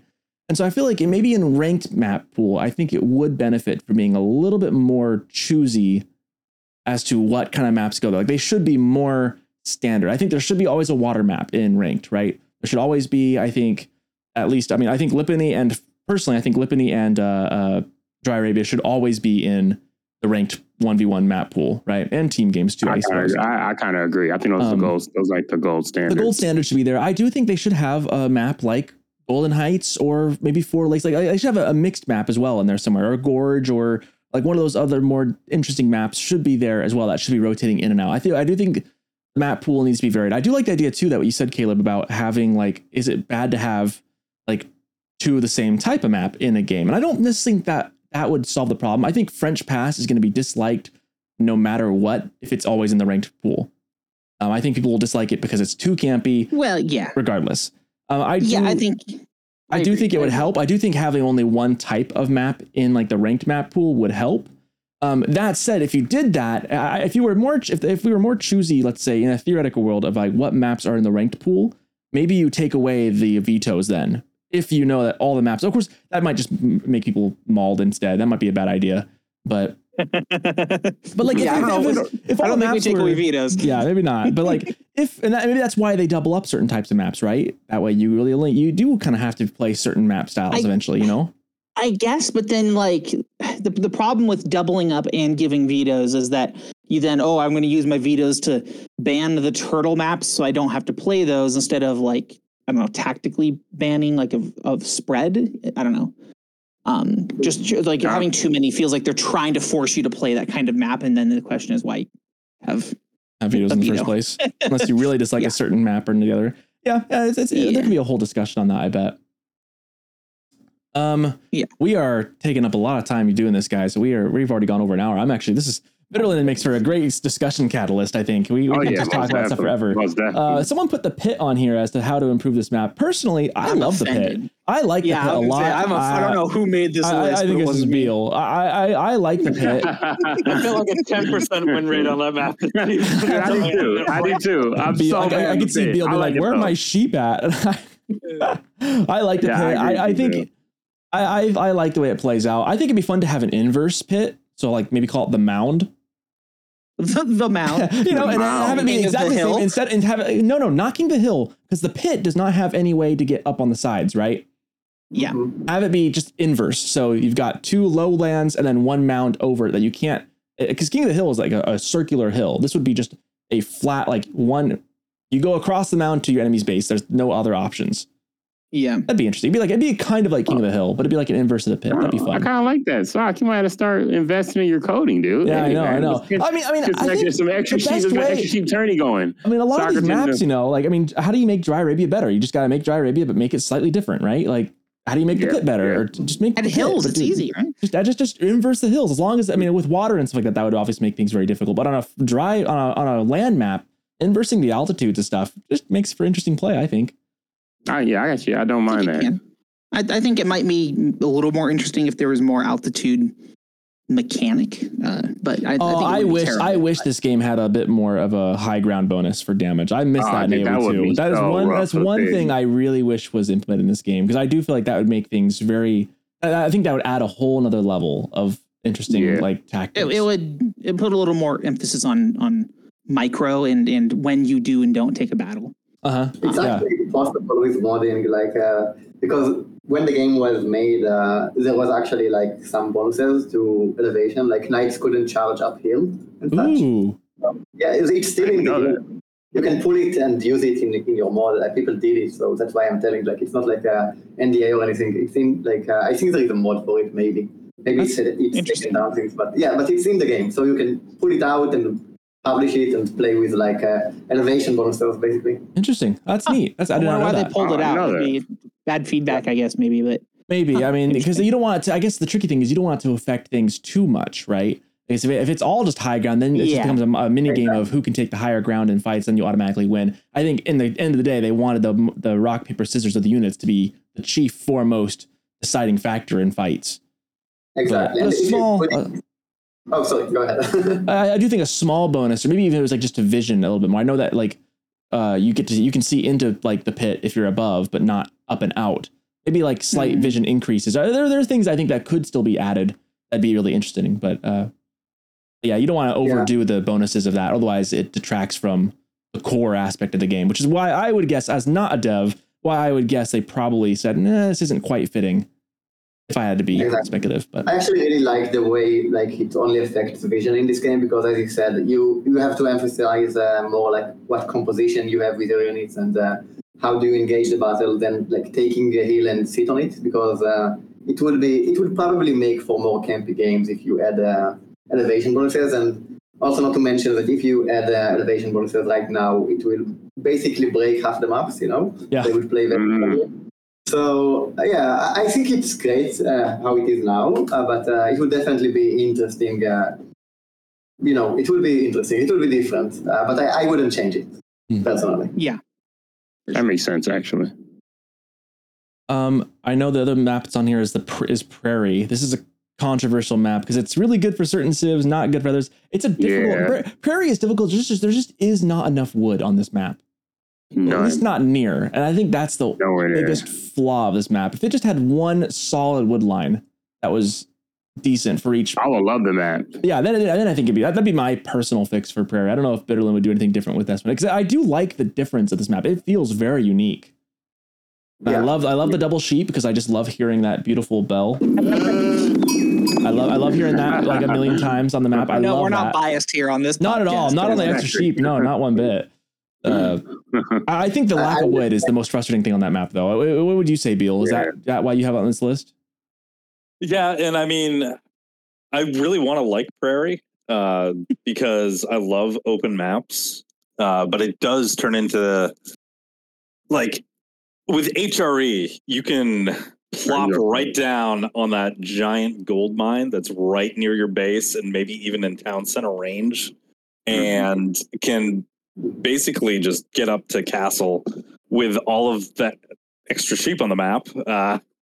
You can throw down the Ak and cover the gold and all that sheep, and just play really close as HRE, and then explode with like a Burgrave, having the food still at that point to support just a men-at-arms flood. That sounds like a good time to me. No, of course. I wouldn't doubt it. It sounds great for you. It's not like a 7-minute castle. I feel like 7-8 minute castle you can get on that with the HRE. With all those sheep, if you scout well enough. Like, as an ABBA main, this is not my favorite map. I was going to say, I feel like there's some wood players in this game. Yeah, I feel like I love my trash units, and there's not a lot of wood, and it kind of breaks my heart. But I don't think it's a bad map. This kind of goes back to build premium units. It's fine. Exactly. Buildmorenights.com. Exactly. It's a premium unit map. Okay. This is for the big spenders. This is Prairie. Well, it kind of goes back to that question of, is it a sin to make a map really favor certain play styles and certain civs? And I guess, Bidderlyn gave us a great answer that not necessarily, right? It's really not a bad thing per se. I guess when it comes to like competitive play, obviously this might not be the best choice, or it's going to always lend itself to certain matchups. And I think that's the key as to why people like and dislike certain maps is we have preferences as to how we want to play the game, right? And we have preferences as to who we play it against as far as civilizations go. And certain maps, when you don't have the choice of what map you play every time, you're going to end up with ones that make you play not your play style. And for Beal, I'm guessing Beal and like Nibbles, but Prairie's not a big win. For me, I usually do okay on Prairie, as long as I don't pick a civ that's really wood dependent. If I go HRE on this one, I usually do pretty good. Sometimes I'll go French and have a fun time as well. Oh, French is good. French is pretty good on Prairie, yeah. Yeah, French is pretty good on Prairie. Yeah, you got me with this list of maps. These are all maps I have low win on. Note to self. Altai quick match. I think I'm undefeated. That's amazing. You just play English, and then you build a white tower on their base. Yeah, there you go. That's why I hate that map. But no, I think Bidderlyn kind of hit the nail on the head though. I'm saying like, basically, I think that I believe that a lot of these maps too. I don't think when they're made, I think it's unintentional. They favor a civ. Like, I don't think there's I think when they made, Prairie, they were like, oh, this map's going to go crazy for the French and HRE. Or like, I think it's just the way some civilizations play naturally, if you play a certain way. And like you said, there's really not much you can do. It's like, you can't make, like Bidderlyn said, you can't make everybody happy. I'm pretty sure people out there, some campers love Altai, and they love maps like that. Like where me, I like to get fighting early. I like to get the units on the field early if I can. So when I'm playing a map that is very easy to defend and you can't do much damage early in the game, of course my biased opinion is gonna, raise, and I'm gonna be like, this map sucks. I can't even harass the French on this map. But so it's not necessarily a knock on the map. Maybe just a knock on me. Maybe I need to evolve as a player. Maybe I've been the problem. Maybe I've been a problem this whole time. I'm the problem. It's me. No, I don't like these maps. These maps suck. These maps suck. Too good. Too good. Well, we've actually gone through most of these questions that we had. Bidderlyn did such a good job of just answering half of these as we were doing the first half of them. I guess, gosh. Yeah, I did want to throw a couple things out. Because there was someone who posted on the AOE4 Reddit a couple of weeks back, this guy who was just like getting into map making, and took some like design inspirations from his friends, like asked his friends about, come up with a theme for a map and I'll try to make it. And he published 4 maps recently, and I went through, I played them, 3 of them, on my stream, and we did a couple of 1v1s on each map. And it was really fun going through and kind of trying to pick out like, okay, this doesn't work right now. What could he do to improve this? But where should I direct a person like that in the future? Now I guess I know that there's a modding Discord for AOE4. I don't think the guy was probably aware of it, but it was just really nice to see like, oh, this guy trying to build some 1v1 generated maps. And what was that one you and I played, Beal? What was the name of that one where I went with the Chinese, or you were Chinese and I went, what was I, HRE? It was Bald something, because there was 2 giant wood lines in the middle. Like 2 dots, and then there was no wood behind your TC. There was just a tiny trail of wood patches up to the middle. It was really interesting. It was a decent map. It wasn't too bad. It was interesting. Yeah, we were very far apart because our TCs were like right on the edge of the map, but so it felt really big. But it was a fun map. Hey, Bill, was one of those maps one of the ones that we completely dominated on, dude? Which one was that? That one. Oh, that one was awful. It was super closed off. Imagine Black Forest, but with mountains everywhere. Village listen, man. We're just a dream team. We're like Scottie Pippen and Jordan out there. It's no big deal. Exactly how to win one. Yeah, that was a fun time. I like that map. I'm sure you did. I'm sure. I wasn't on the losing team at all. Not me. That was a good time. It's a good time. And it was on stream, documented. Go look it up. Look at the vibe somewhere out there. No. Documented. Domination.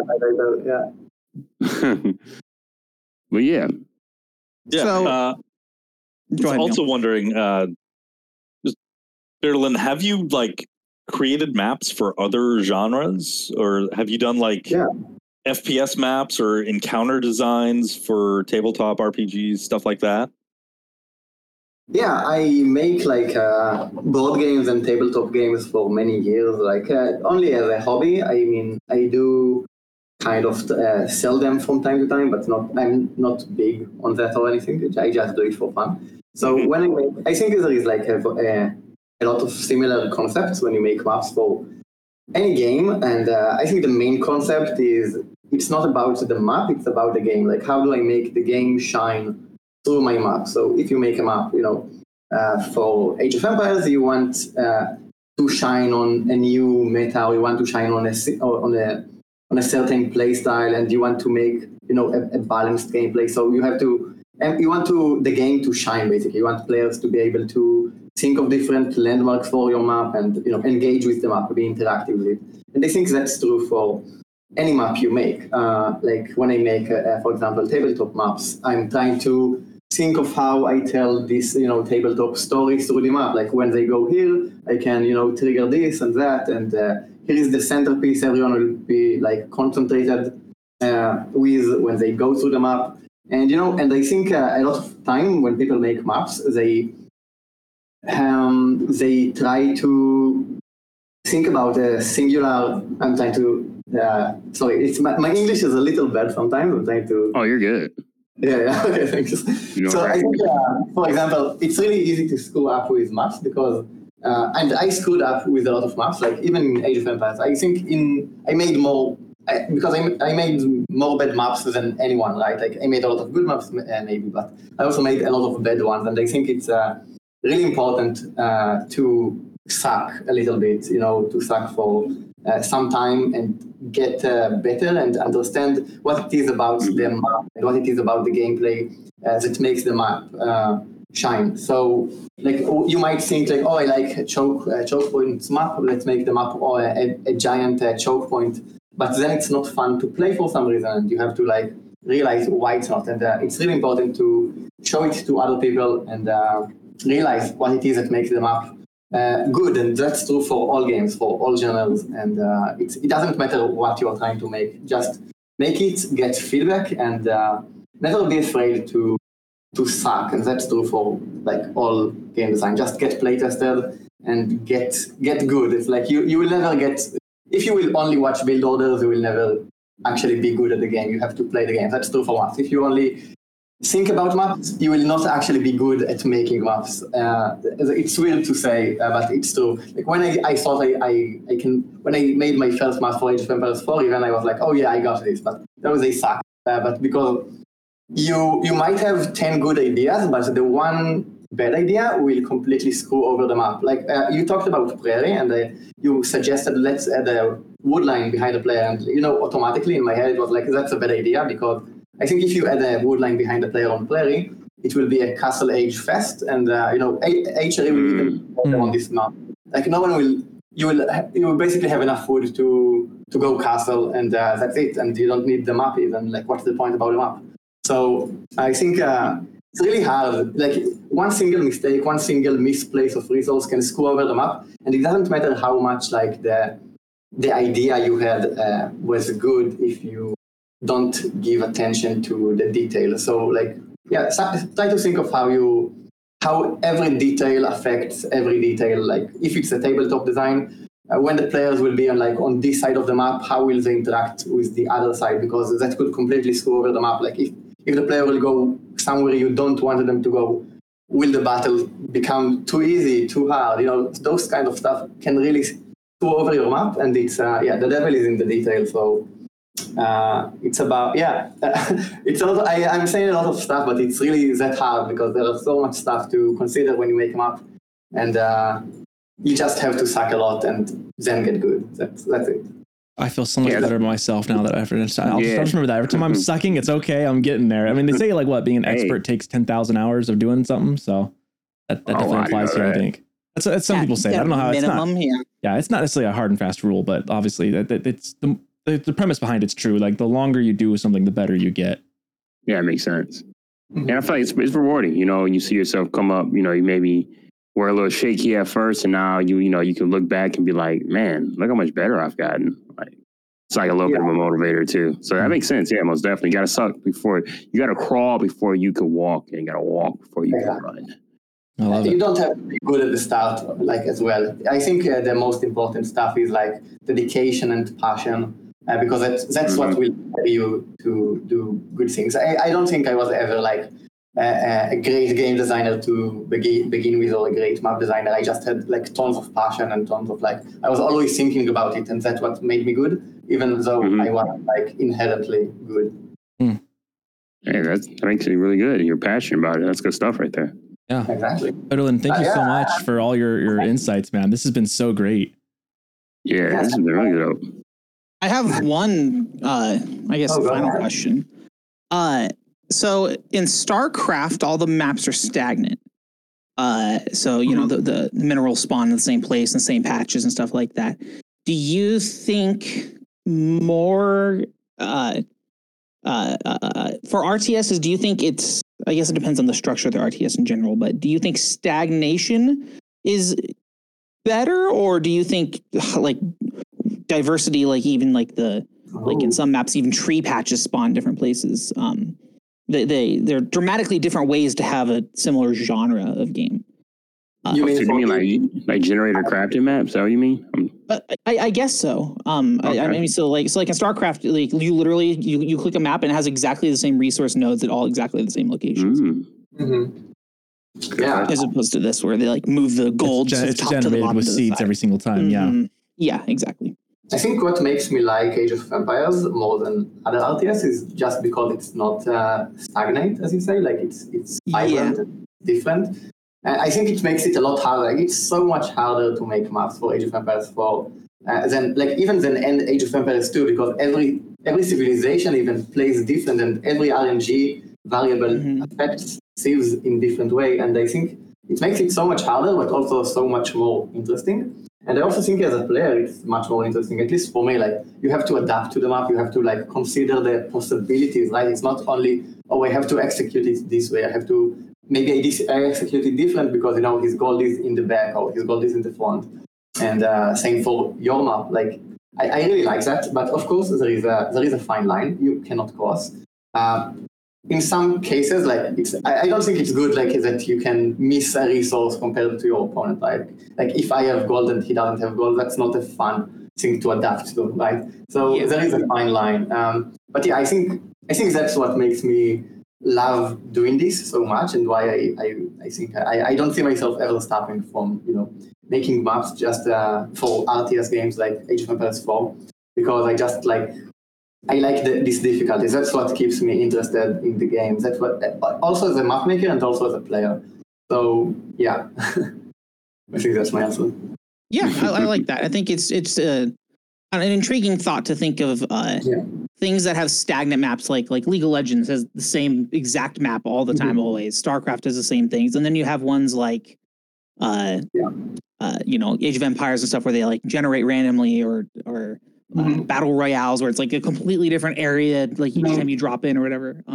You can technically make crafted maps in Age of Empires 4 and play those. Like, you can have crafted Arabia, but no one does it. And I think it's because the generated process is so much more appealing and so much more engaging. But and I agree. That's a big win for me too. I love, that's why I love, like, Lipany is my favorite map in particular, because the generation varies so much on that one. I feel like Lipany is, like, even though like all the maps are generated in this game, in like the actual like ranked pools, I feel like Lipany in particular has some of the most wild variations, which is what entices me so much that every single game I'm going into, it's the first time I've ever played this map. You know, like, I mean, technically every time you hop in a map, unless you're playing the exact same seed that you did before, it's a whole new game every single time. And I think that's one of the best things about this game. Yeah, I think the reason why crafted maps haven't taken off for AoE 4 is because, like you were saying earlier, Bidderlyn, you make maps that emphasize the strengths of the game. And I think the rule set in Age of Empires really emphasizes having a random map every time. I mean, that's what Dark Age is for. Scouting and stuff, is scouting and coming up with a plan of attack for the rest of the game. If it was crafted maps, like, that just takes out a big portion of the base game would have to be just completely different almost to make it intriguing.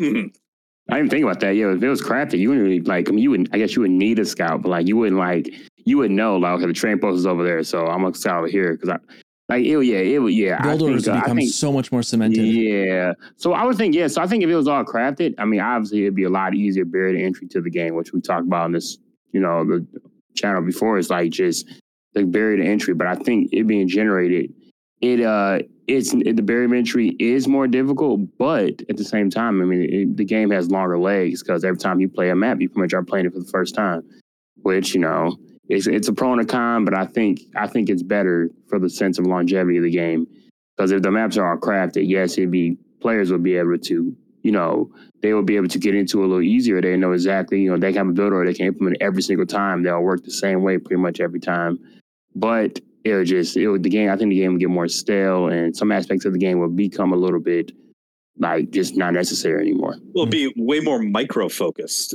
because the most game, definitely, like, doesn't come down to your macro, big level strategic abilities at that point. That's why StarCraft, the pros have way higher APM in that game, because that you don't need a scout in StarCraft.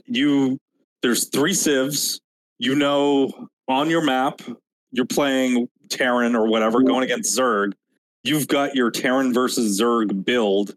You've been on this same exact map a million times, and now it just comes down to how fast can you execute what you want. I mean, there is some scouting to determine what your opponent is doing early on, but it's not nearly to the extent of You're not scouting the map, you're scouting your opponent. That makes sense. Yeah, that's a good question. I'm not sure it's a con for new players too, because I think new players love to scout. Like, it's fun to discover what you have around you. And I think it's even like if the maps were crafted, it would be even a harder barrier of entry for new players, because the old players would know the maps by heart. Yeah, that was my thought actually. Right. Yeah, is that the old players, the build order would be so ingrained. If you didn't follow the build order to a T, you'd be at such a more disadvantage. Whereas here, your build order is going to change based off of where your gold's at or where your stuff. Like not that your build order changes, but like after Dark Age, things can change a lot as to what resources you go for and what's close and what's far. Yeah, I wouldn't say it's an easier barrier of entry. I say it shifts it, because instead of having to know a build order, you have to know what you're seeing on the map and what it means, right? Mm-hmm. As opposed to walking and going, this is how the terrain, this is how HRE builds on this map. You have to go, okay, my gold's forward. What does that mean? Yeah. Things like that. It just kind of changes where the knowledge has to be. I definitely agree with the whole, this game is much more strategic, whereas like StarCraft is more meta game instead of micro game. Yeah, whereas it's more clickety click, which we're all old guys here. And I don't click as fast as I used to, Oh my gosh. Clickers don't work like they used to. I say as I'm a 26-year-old in my prime. I know, dude. I'm like, wait a minute. How old are we exactly? I'm like, wait a minute. All right, guys. I had to question myself. I love this last question in bold. I don't know who put this, if this was you, Beal, but how many sheep could a metter gather if a metter could gather sheep? I was thinking on that. Is that a real question? I was really thinking on that. That's funny. Let's think about it. I think he wouldn't gather much. By the time he counts, there are not much sheep, but I would spawn 8 extra sheep, from the Anatolian hills for him. So there you go. So the answer is 8. There we go. 8. Oh, wow. There you go. Wow. Of course. Leave it to Bidderlyn to give. The question is, would the metter scare the sheep away with the drums? That's the question. No, they all start baying in time. They like it. They're all for the free music, Yeah, it's like a sheep parade. Sheep parade. A sheep parade. There we go. Oh, man. Alrighty, guys. We've been going for quite a bit here. I think we'll take a quick break, and then we're going to just keep talking about maps after my outline. I'm rambling a bit here. My outline had us going through our Reddit posts before the break. We've been going on for about almost 2 hours now. I recorded a little bit before we started too, so that might be a little shorter, but I think we take a quick break, and then I think our main segment will be just going through Reddit posts. And Bidderlyn, you are welcome to stay as long as you want and keep chiming in, or if you need to go, you're welcome to go. Either way, we really appreciate having you on the show, and thank you so much for all your insights. Yeah, thank you so much, guys. I do have to go. It's almost 2 a.m., but it was really fun. And it was awesome to talk to you. Like, I always love to talk with people about the game, and you guys are all a conqueror at casting and and talking about the game. So thank you so much. I appreciate it. Thanks so much for being here, man. Yeah, that was cool. It was a cool segment, man. Yeah, thank you, guys. Bye. Have a good one. See you later. See ya.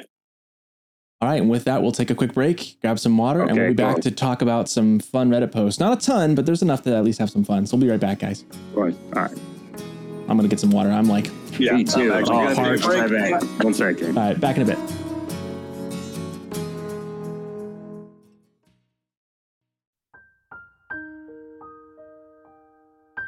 Have you ever seen a knight in need, all alone on the battlefield with no one to call a friend? Well, moreknights.com is here to help. We're not asking for your money, we're asking for your heart. Adopt a knight today and give them the home they deserve. These knights are warriors, they're brave, they're strong, and they need you. By adopting a knight from moreknights.com, you'll be giving them a new lease on life. You'll be their companion, their confidant, and their battle buddy. So come on, give a knight a chance. Visit moreknights.com and start the adoption process. Who knows, you might just find your new best friend. Adoptive parents of knights should keep their knights safe from harm, from harmful things such as town center fire, cannon emplacements, spears, and archer pilings. All adoptions are final. Please handle your knights with care. Visit www.moreknights.com for details. moreknights.com, where knights become family.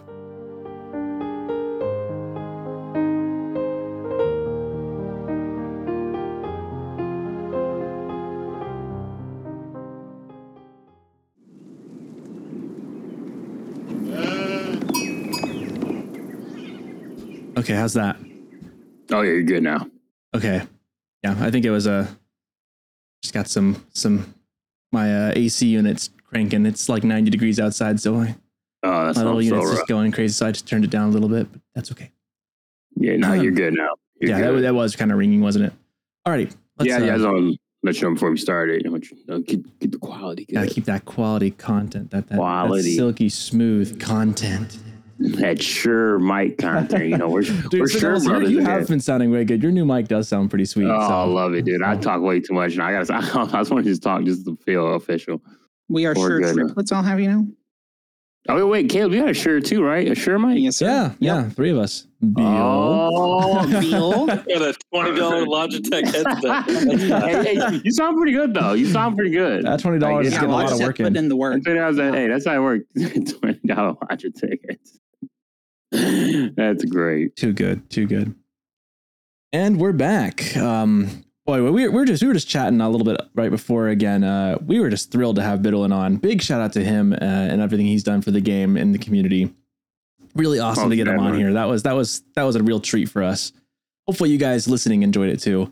Our episode, we're going a little long today, so our main topic was going to be talking about maps. I think we've done that more than well enough in the first half of the episode.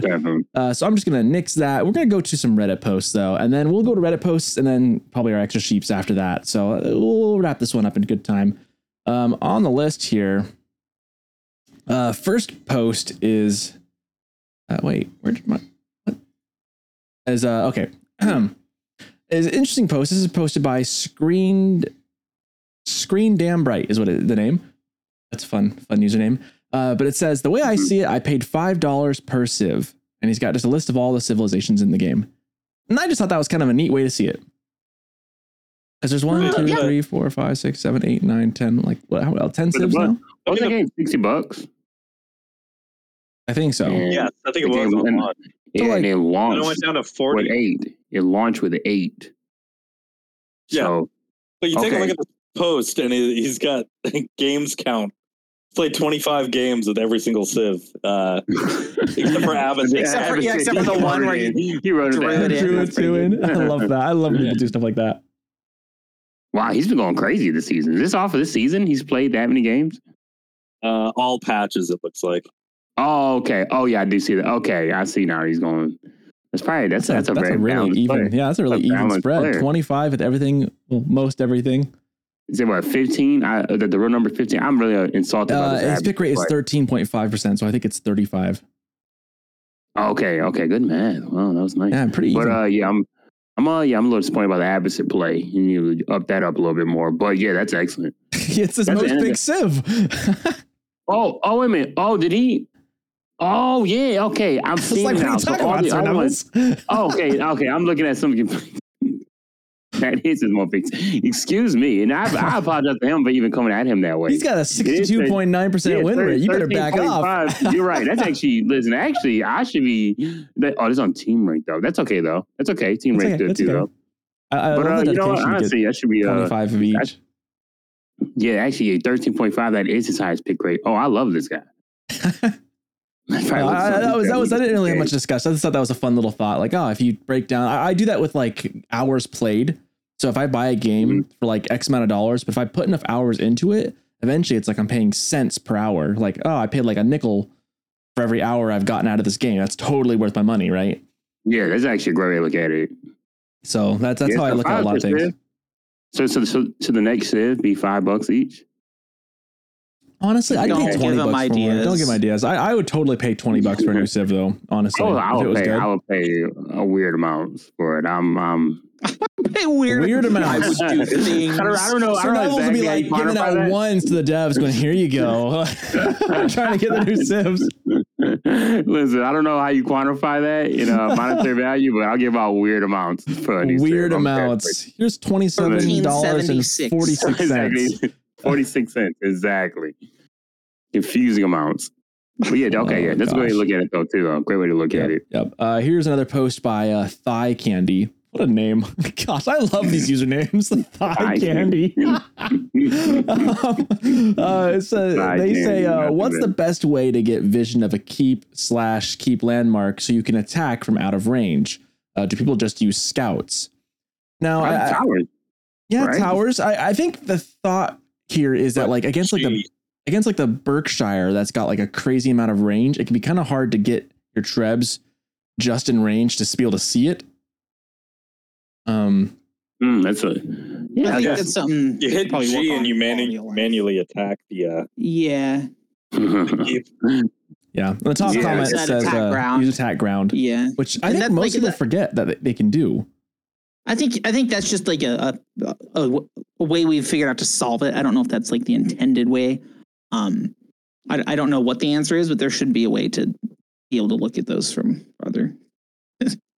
Yeah, because scouts die so quick. That is something I've noticed is like getting a scout out there and getting vision can be really difficult. To keep it there is the problem. Yeah, because once you lose vision, it'll stop shooting. So you have to like micro your scout left and right to keep vision. And I actually not to shout out, not to call out Sir Neville's here, but I was watching his stream yesterday. Also, you had a really good stream, by the way. You had like 50 people in there. That was impressive. Yeah, I appreciate that. It was fun. It was a good time. You were playing as Abbasid as you always do. Of course. And you were raiding. You were kicking this French guy's butt. You were just being disgusting, Sir Neville's. But you did one thing that I noticed. They were under their wood line, and you sent your archers in to try and hit them, and your scout went the other way with the men at arms and the spears going the other way, and you lost vision and couldn't. So your archers kept getting closer and closer until they got within town center fire because they were looking for those vills that they were right there, but they lost the vision because your scout ran the other way. And I was like, that was a huge mistake. Like that scout's so important right there when you're trying to pick off vills. So important. A lot of people say that I will over APM myself into a GG. Just like I hear that a lot. And like I'm trying to do so much at once and I'm doing too much. And now I'm making a lot of mistakes mid battle that can cause me fights. But yeah, that's something good long term though. Yeah, I guess maybe when I get my actual like strategies together, then maybe APM can work out pretty smoothly. But right now, my APM will just completely out over APM. So and people be like, why are you doing all this? You don't just attack ground and get you're just trying to save every single unit at once. Like, what are you trying to do? Canceling the charge on knights is the worst. I do that all the time. Oh, I do that all the time. I wish there was a charge mechanic button. Like I'll probably if it's available, you can hit like instead of like A move, I can hit like D move on, like hit D and then like or like G for attack ground, but like that way they charge if they have it available and then they just charge. That'd be nice because I feel like I over micro that all the time. I don't know if I'd use it if it was there, but that's something I struggle with as well as far as over microing. Yeah, that's been a big problem with me. So yeah, what we're saying, just so is A move the way to like just get vision on keeps and landmarks? Just not A move. You got to use G. You have to use attack ground. A move will just make your Trebs do some stupid stuff. Listen, I'm gonna say something that's gonna sound very stupid. G move, what is that? Okay, I swear, I've never used attack ground. Like I've only A moved on the ground. All right, I've never used A move. You can tell them to target a certain location. Like you can attack on that ground. Like you can do it with mangonels. Mangonels is really good. If you have a choke point, you want to just keep peppering with rocks. If you want to fake someone out, like make them dive away, but actually dive into where you're gonna shoot. You can do some fun stuff with attack ground. Dude, is this a live extra sheep? I've never in my life used G move ever. I've seen that in a tournament one time where like one of the pro players shot over a wood line. With the mangonel. Yep. I was wondering, I was like, how's he doing that? You attack ground and you're shooting. The trick is you're shooting blind. But essentially, that's a lot more like how, I mean, the funny thing is that's a lot more how it actually is with artillery and stuff like that, right? Is you're looking for the position, you're angling it, knowing, like you're using some trajectory and some math to figure out, I'm launching my projectiles this way. The ground over there is where they're hitting. You're not really looking at units. You're looking at area is where you're trying to hit. So really quick, wait a minute. So attack ground isn't with the A move. Okay, I thought attack ground was A move because it had the attack starts with the A. So it was like A move, attack ground. No, different. A move is saying so. This is for those who are new to the game too. This is really good to know. So when you move, there's a couple ways you can attack with your units, right? So when you've got your units, you can just right click on a unit and it'll attack that unit. Yeah, that's good because if you want to single out a single unit. However, if you get other units in the way, it's going to ignore other units and try and get just that unit. That can be problematic. A move, your unit is going to move in that direction. It will attack anything within its like aggro radius. Yeah. As it moves there. If it finds something, it'll fight them first, but it's going to try and move that area. Attack ground is saying, hey, mangonel, hey, whatever our siege you are, I want you to fire your projectiles at this location right here, this little spot. Whoa. Oh my goodness. I've been building towers, getting villagers killed by like that's why the Berkshire, struggling with the Berkshire. I try to build towers to get visibilities or even houses. That's that. And this is where it would help a lot. If you have your trebs, you know it's over there, you know about where it's at, you can hit attack ground and it'll start. It should, most shots will hit. If they might, there's a chance where you might miss, but yeah, that's a way you could work around that. That's a live extra sheep. I did not know. That's actually like, I'm really kind of disappointed in myself when I know that. I did not know this whole time, all these hours, I did not know pressing G will have a siege just fire at that in that direction. I mean, in fairness, how often do you say Caleb? How often I don't feel like I use it that often. I used it a lot more in the other games, like AoE 2 and well, back that you needed a lot more. You could destroy trees with it, so you would attack ground like a forest, and you could break down the trees and cut holes through places. That would be an interesting mechanic to add to the game. That would be. AoE 2 has it. With mangonels, you can do it. That would be an interesting mechanic to add to the game. Be able to break trees with attacking them. Would it get rid of the trees, or would it just make it easier? Yeah, it like destroys the trees and cuts destroy the resource. Path. Yeah. Oh, that'd be crazy on maps like high ground. You can kill animals. You can kill the Gaia resources. Mm-hmm. Okay, you know what? I'm very happy you guys told me that today. I'm not saying I'm using it often, but like that is going to stop me from doing so many mistakes I've done before. Yeah, again, it's not something I'd say I use every game. Even I don't use it very often at all. Every now and then, though, with a mango. Seldom circumstances. Yeah. Every now and then with a mangonel, especially if I am trying to shoot over something, or if I just know it, sometimes I'll use that. So, or if I'm trying to anticipate where someone's running to, I might hit attack ground, or like there are certain instances where it's useful. Sometimes if you're trying to like shoot something from like a hill and you've got like a big height differential, instead of like your stuff trying to pack up and roll around, or if you got like a wall in between you and wants to like get through the wall first, or it can't see and it starts rolling away. And imagine like your siege like packs up and starts walking away, trying to go around the wall. It's like, no, I just want you to fire over that spot instead. So when you A move, it's going to try and find to get over there first and then maybe hit. You can just hit attack ground sometimes to get over those and not have to worry about it as much. I'm looking at the comments here and they're all saying the same thing. I didn't even. Yep. Wow. Well, thanks guys. I literally did not know. Okay, cool. Wow, that was great. Yeah, so thanks to Thigh Candy for helping Sir Neville's learn new things. Thigh Candy. Oh, that's too good. Too good. Okay, this is the next post. It was a favorite. This is probably my favorite post I saw. I was really excited to show this one to you guys. This is a video. I'm listening to it right now, so everyone on the podcast will be able to hear it. But essentially, you've got, if you're looking at it, you've got, looks like, I'll pause it right here for a second. It looks like we're on, this map looks like Golden Heights, actually, is what it looks like. So you got the camp on the upper side of Golden Heights. You got the Mongol base up top. They're in blue. You got an orange player who is somehow on a deer pack right below the blue player in the hill of Golden Heights. So these guys are like right on, these orange villagers are on the other opponent's side on the hill, taking their deer essentially up above. And so in come a bunch of, looks like either Keshiks or Knights or something coming from the Mongols players coming down. He's also going to have, he's got a, he picks up a relic and then starts to wololo the Vils. The Vils see this. They actually don't see this. They see the guys charging from the north and run into the wololo and all get converted. And it says herding 101 right gold. And this is a gold 3 platinum ranked game. This will have my monitor in the middle of the street. Like my window. Oh, that's genius. That is some beautiful micro. I love it. I love this. I've never seen that before. Am I the only one that like panics and if instantly finds the wololo? Like, I would have ran to the Knights. I would have ran to the Knights. That's what I thought was going to happen when I saw this. I thought he was going to run them to the Knights, which would have worked either. I mean, that was just as good, right? Yeah, just he would have killed all of them. I think an alternate way, and he said in the comments too, he said that his plan was to hit with the Knights first and then run them into the wololo, but it worked out really well. Yeah.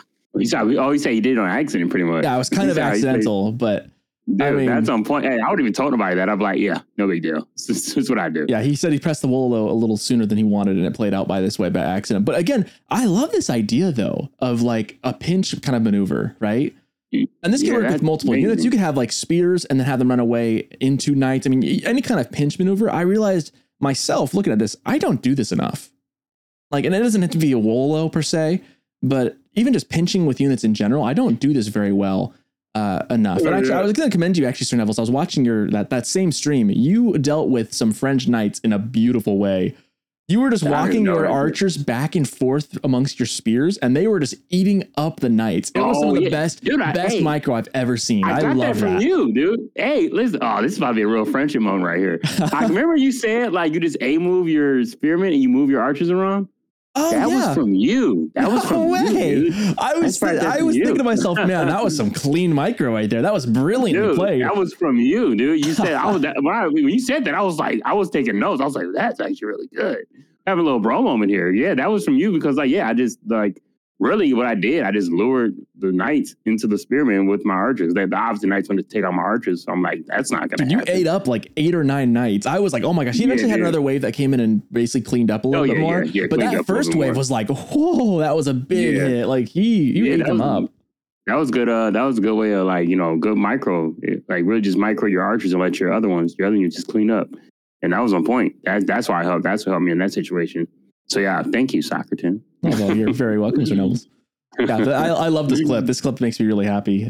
Shout out to user Premoon or Premun, Premun. Great post. This is awesome. I love this kind of content. Good Wololos. I remember my best. I think it's a clip on my channel on Twitch. I have a Wololo where I converted the entire enemy's military on Hillendale, not Hillendale, King of the Hill, and it just Wololo. It was one of those Wololos into GGs. It was so good.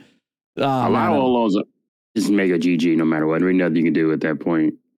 I love the way of obviously this guy's villagers shouldn't be so far away from their base. So that opens us up. And this is gold 3 platinum rank. So there is, this happens every now and then, but boy, what a way to play it. What a way to play that though. I'm in love with that. On Golden Heights too. Shout out Bidderlyn. Yeah. Shout out to Bidderlyn on Golden Heights. What a beautiful map. All right, got another post here. This one's by Snoobeans5591 from 4 days ago. This is just some fun fluff for you guys, but shortening villager walk time. Notice that when I unload the dishes in my kitchen, I've started unloading all the dishes that belong in the same cabinet together before moving on to the next cabinet of dishes, instead of doing, for example, all the plates, then cups. It's now based on minimizing walk time. I've optimized my gather and drop rate. This dude is winning at life. This dude is I might actually take that advice on unloading. I hate unloading dishes, and that right there is a smart way of doing it. Instead of going plate by plate, or going by type of thing, just going by where it's going. Going by where it goes. The best comment is the reason I include this was the top comment, which was just wait until you get wheelbarrow. I thought that was really funny. That wheelbarrow in real life is coffee. Oh, any kind of caffeine. I'd agree with that. Or Adderall. No, wheelbarrow. Or Adderall. Oh gosh, here come the PEDs again. Performance enhancing drugs. Get some Adderall. That's wheelbarrow for reality, baby. Here's another great comment. An optimized chores build order is important to get a chance of enjoying life before the early harassment comes, aka kids arriving from school. That's pretty funny. That's good stuff. That's why I have my wife stand guard in a foyer with a 3-meter spear. That's great. Yeah, this is a good post. That's a good post in general. Good fluff post. This is what we need more of. A lot of the posts lately on the Reddit have been kind of like, how do I stop this push? How do I do this without ever posting what it looked like? Just saying, why did this happen? And then nothing about what the circumstances. Guys, we got to keep posting quality content here. Quality content. This is quality. This is quality. This kind of fluff is what I live for. This is quality content, 100%. Shortening villager walk time. I have found it better to never be idle. You can shorten your walk time all you want, but if you just stand there idle, you'll never get any dishes put away. That's from Salties. Tips on life. You can tips on life right there. That's fun. That's a fun post to see on the Reddit. It was a very at first I was like, what is this going to be about? And then I read it and I was like, oh man, I gotta include this on our timeline today. Yeah, it's funny. Here's another one from. Okay, so I got to shout out Mark Hamill again, or Mock Hamill. Sorry. That's pretty funny. Mock Hamill's I've featured a couple of his posts. He has some good things.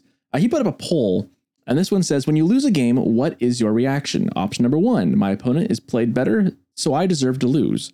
Number 2, it was bad matchmaking. Or number 3, I lost due to unfairness, bad map, or bad matchup balance. 3 all day. 3 all day? Unfairness, yep, bad maps and bad matchup balance. No way I did anything wrong that game. There's no way. That is why I lost. Unfair game, broken. That's why I lost. No way for me. I think number 1 for sure. And the community mostly agrees. Yeah, I feel like it's really hard to even deny that. Unless you're kind of just being. I feel like these are clearly 2 bad answers and 1 good answer. Yeah, it's good answer. Yeah, really. Like one of those like tests you take to learn how to be a worker at like Subway. Like a customer comes in angry. Should you 1, start cussing at the customer? 2, throw all their sandwiches on the floor? Or 3, offer to help them with their problem? Like, come on, guys. Exactly. You're right. Yeah. Spit in his face or get a manager. Get a manager. I agree. Yeah. That they're missing a very obvious 4th answer. What? It's Bidderlyn's fault for making bad maps. Oh, there we go. There you go. Or game crashes. There you go. I want to know. So obviously, I don't know if you guys are looking at. There's been 742 votes so far. I voted for the first one, obviously, because I was like, this is dumb. 552 is the current number for my opponent played better, so I deserve to lose. 79 people said it was bad matchmaking, and 111 people said I lost due to unfairness. Who are these people, man? Are they just trolling us, or are they being serious? That's what I want to know. My question is, 79 people out of 742 is not bad for bad matchmaking, because there can be bad matchmaking. That's true. You know, that's true. Especially team games. Especially, yeah. I went up against after you left Sir Neville's, I hopped in with the guys you were playing with. And we got matched up by a Conqueror guy, and I'm not at that level. We got destroyed. Yeah, I played okay, but we got destroyed. Yeah, you get like a whole Conqueror team. We have a guy in our Discord named Jigglypuff. He has like a whole Brills, like a clan, and we matched him against them like 3 times. They're like all Con 3, and I'm like, what? The Devil's Clan? The Devil's Clan. They're in Rising Empires. Exactly, dude. Like Division 1. Dude, I think it's on stream. We match up against them like 3 times in a row. We got to cook every time. I'm like, what is going on here? The team game matchmaking in this has gotten a little. There's been a lot of complaints on Reddit lately about how the matchmaking is so terrible, and then people are going to start. I'm just waiting for another week for everyone to start saying that the game is dead because of that matchmaking issue. Oh, man.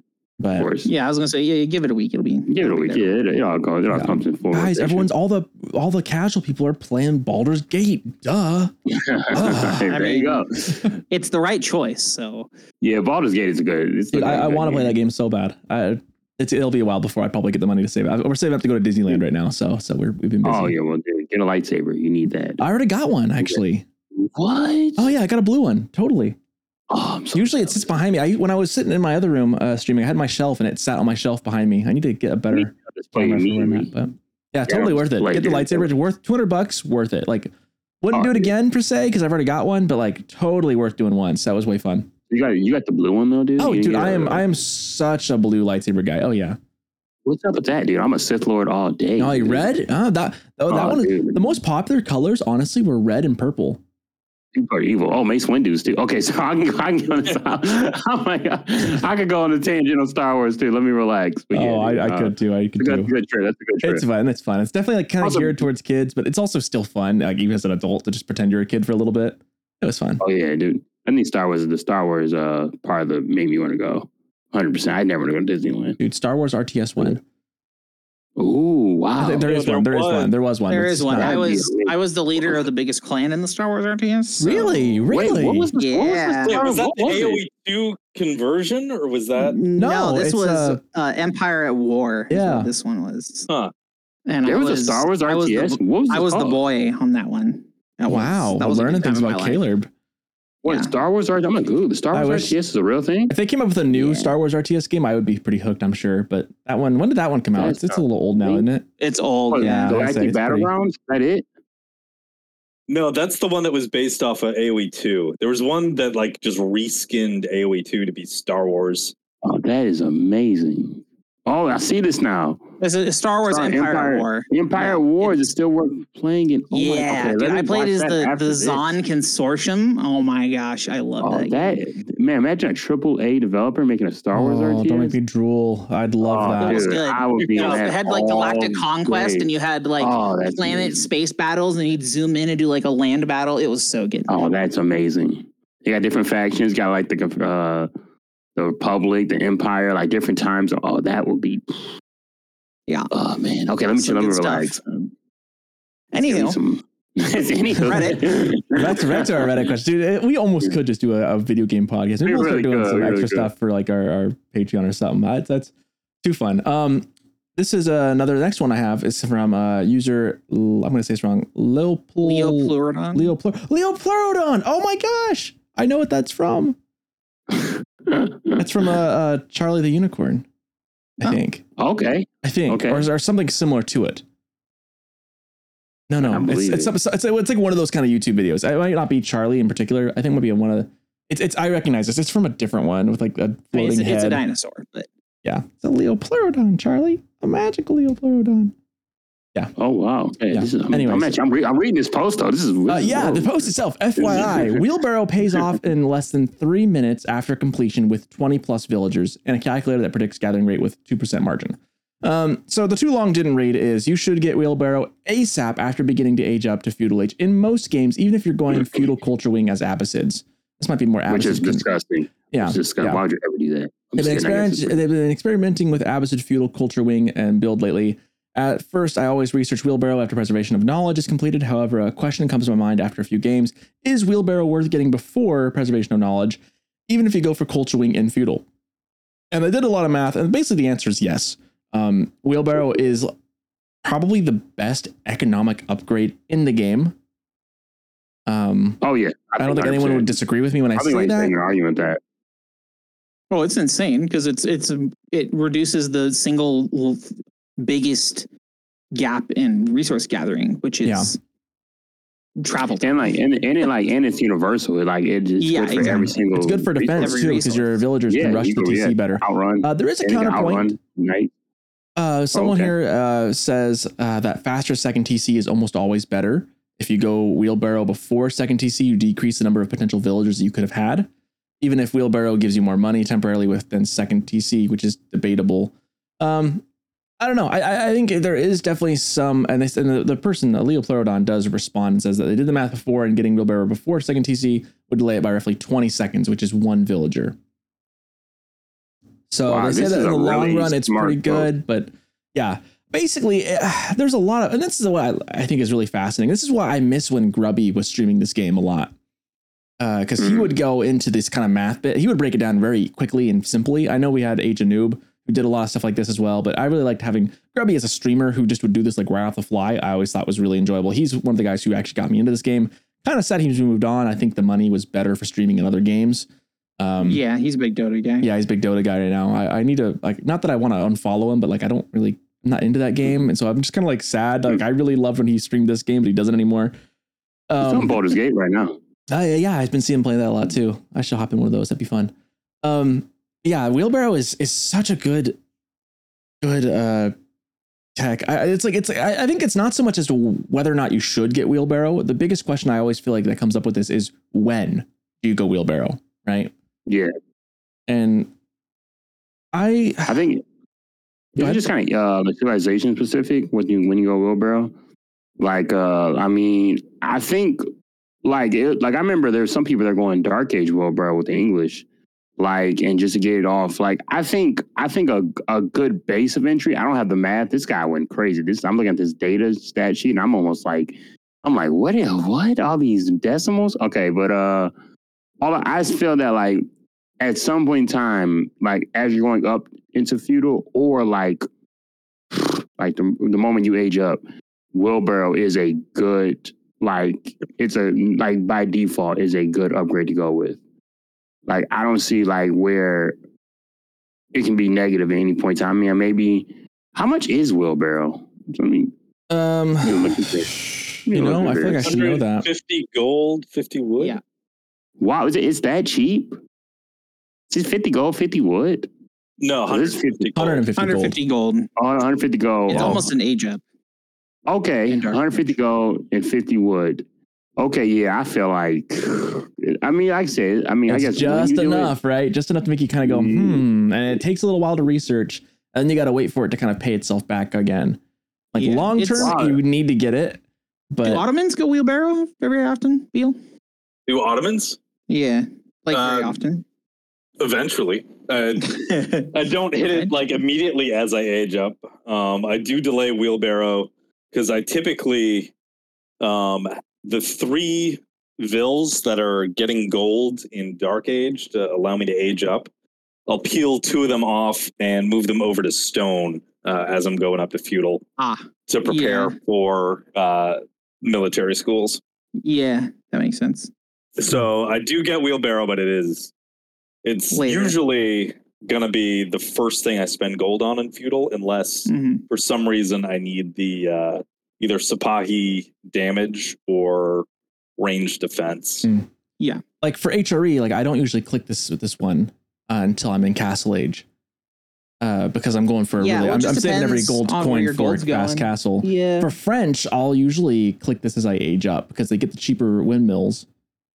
So they can put that up for 25 wood, and then I can get the age up click. Because you got to imagine you also have to get a windmill at some point somewhere, or a mill. You have to have a mill to get it. So you got to include that kind of in the initial cost. There's another 50 wood or 25. French. That's actually pretty smart to look at it too. Getting wheel. That's actually smart. Include that in the cost of wheelbarrow. I mean, if you're going for a mill anyways, like if it's your standard build order, then I wouldn't be as concerned about it. Like the HRE don't, so it's like really hard for them because they're like not on wood, and the extra 50 wood's a house instead, and it like really mucks you up. Yeah. So we got. So I think it's French, really civ dependent, but I agree that it is a very good upgrade. Yeah, it's the best economic upgrade you're ever gonna get, especially for the price and for the long dividends it'll get you, and because it makes you run faster. In fact, I just thought of a really good game. We'll do this. I'll set this up. Makes you run fast. I thought of a really good game. I'm gonna do. I think our next. I'll set this up for next episode or maybe the one after. But I'm gonna do a foot race game. We'll just race different units and see what's faster across the map. Who wins? Like a villager with wheelbarrow or a regular man-at-arm. Who wins? Can we call it a wheelbarrow race? The wheelbarrow race? There we go. Wow. There you go. Wow. That's a good one. The wheelbarrow race. I might do like what's faster, like marching drills men-at-arm or a like something else. Like we'll maybe just see what happens. We could just do the math, right? We could, but like if we didn't know off the bat, like it'd be like, can you guess just intuitively what's faster? Like that's fair. That'd be kind of fun. Yeah, I like that. It's intuitive. I like that. Yeah. Because I mean, in the game, like obviously all of us could look up what it is, but in game, are you going to be able to just spout off? I know this is faster. I know it's not. You know. We could do like a proctored test where all of us share our screens to make sure we're not on the game, and then proctored test. Please put down your pencils and flip over your Scantrons. All right, everybody. Cameras on. Yeah. I'm not glad. I'm looking at wheelbarrow now as 125 wood and 150 gold. That's a good way to look at it because you have the you gotta include the building the mill plus the research of wheelbarrow. I mean, again, but for Apposite though, like you're popping down that mill regardless because you're getting the dividends back from the berries. A lot of people, a big debate in the Apposite community is what is more viable, like sheep or berries off it. Ooh. Or where do you stand on the great sheep berries divide, Sir Neville's? I'm always on berries, baby. Yeah. Like I'm berries. There's no way. I love berries. Sheep, but that's you got to go for the berries. Well, like I think it was like Fitzbro. Somebody they were like literally like really like they don't. A lot of players do not. They save their almost like for insurance food. They go on like berries later. They get all the sheep up, like just around the map. But aren't sheep are like super safe to gather from? So if you got pushed in, you could have the sheep. Yeah, you fall back the sheep. That's my thought. I'd go for the berries first. I mean, I guess if they're, I feel like that you just. I don't know when you'd ever want to do that because you want the protection of the sheep against your town. Unless, I feel like you're denying yourself something either way. You're like that's like. I mean, that's like hurting yourself because you're worried you might get hurt more later. I agree. I don't know. I don't think it's still a debate anymore. But like at one point in time, it was like players were like they were getting like a faster second TC, or they were doing because they save wood on their TC for making the mill, so they get a faster second TC. I see that. So they weren't making mills. Yeah, I think in general, just conjure them out of the dirt. Then I think, I mean that bonus to the berries, getting the extra food out of that berries is huge. Anything that gives you bonus resources out of something like that is always a win. I mean, you're making more berries out of the berries. I mean, that's brilliant. Making more berries on berries. Berries on berries. Berries cold fusion. Our next, I think this is our last one I have on here. Yeah. Not a ton. Like I said, not a ton on the Reddit. And I was kind of going through it. This one's from 13 days ago. So this is the day after last episode. Yeah. You were diving in here. I was diving in. There's just not a lot. Most of the composts weren't that interesting, and there just wasn't a ton of them. I don't know if we're just kind of in one of those lulls of the season. And I think with Baldur's Gate and some other, and it being late summer, I think people are just not as invested with AoE at the moment. It's okay. Listen, wait, when's Gamescom? What's coming with I don't know. I don't want to get anyone's hopes up that we're going to get more civs. I am. No, we're good. Don't worry, guys. I don't know. I don't want to. And if we don't, you never see my face ever again. Sure. And here's the other problem is Stormgate's dropping stuff at Gamescom too, so that's going to feel pretty. Yeah. Oh yeah. There's going to be some pretty heavy competition there. But guess what? But they're not dropping a full release. So I'm not worried about them right now. I'm worried about these civilizations. Let's go. Japan. I genuinely hope so, but I'm not going to overhype myself for it. If there's nothing there, I'm going to feel personally hurt. Sir Neville's, you remember when your parents told you that one certain magical being who brought presents every year may not actually be fully as real as you may have thought? Relive that trauma. I can't relive that trauma on this podcast. I can't do it. I'm going to break down on this podcast. I can't relive it again. That's okay. The spirit of Christmas is in all of us, right? We are all a part of the spirit of Christmas, right? So it's real in that sense, right? Like he is real when we make him real. Exactly. Speaking of spirit of Christmas, there's a Scrooge Metroidvania coming out. Ooh. Oh, that's right. I remember seeing the. Yeah, it looked too good. Then there's no reason it needed to go that hard. That was why. But I mean, good. Like they made it a Pinocchio Dark Souls game. So yeah, that's true. Sure. You just fighting elves as Scrooge, you hate Christmas. You're the Scrooge, and you have the ghost of Christmas helping you, giving you bonus attacks and special abilities. Oh man, what are you fighting? No, we're so off topic. I think nutcrackers and stuff. You're fighting everything Christmas themed. Yeah, because you're Scrooge. Fighting candy canes with arms. Get out of here. Buttons. Exactly. Okay, I'm back. Anywho, sorry, Christmas. Yeah, I'm back on topic. Sorry, ready to post. All right, this one's from Credit. QREDETT. And they say the longest AoE game you've ever played in ? They posted a picture to go with this. This is a post-game they lost due to sacred sites on a mega random custom map. This game went on for 3 hours, 48 minutes, and 59 seconds. This is why you don't play these type of team games. This is why you just don't do it. That's 2,000 years later. This is why. It's like a 2v2v2v2. Yep, 2v2v2v2 Nomad, and the host turned wonders off. They killed the first team pretty fast, and there was a 3-hour 2v2v2 off. They intended it to go 4 hours. They were asking for it. But it brings up an interesting question. It's what's the longest game you've played? I mean, I remember I played one with was it with you, Sir Neville's? That went super late. You, me, and Ash and Osprey. Possibly. I remember we had one where I was playing French. It was on all tie, but 3v3 or 4v4. And they built a wonder, and we were looking for the last landmark, and we missed it in the bottom corner. And we were right there. And that might not have been me. That might not have been me. I know it was Ashton. Might have been someone else. I forget. But I remember it was just a slog. And I remember that one going for over an hour. I know Beal and I had an hour long. I don't think that was the longest game I've played, but we had a pretty long that we mentioned that actually today too. That Hill and Dale English Mirror in Rising Empires way back over 6 months ago now. Mm-hmm. That was I still remember that being one of the most draining games I've ever played. I think especially because it was in a tournament setting that was really tournament setting, and it was against you of all people, and I was oh my gosh, it's Beal. I casted all his stuff a week ago. That was something. Yeah, right. That was fun. I don't think I've ever had a game that's gone over 2 hours in AoE 4. I think an hour and 40 is where I've capped out. Yeah, right around the hour and a half mark. I think it's been. Do you guys notice when you first start playing this game, your games lasted longer when you first started playing? Yeah, I never knew how to win. Yeah, exactly. When I first started playing, I like games. We had I didn't know how to win, so we had games. I had like my long games, like hour and 50, like over 2 hour games, are always like my earlier phase. Because like if I get past, if I'm like near the 2 hour mark, I might just go all in and see what happens. It's interesting. I think it's less that, for me at least, it's less that I know how to win now, and it's more that I know when I've lost.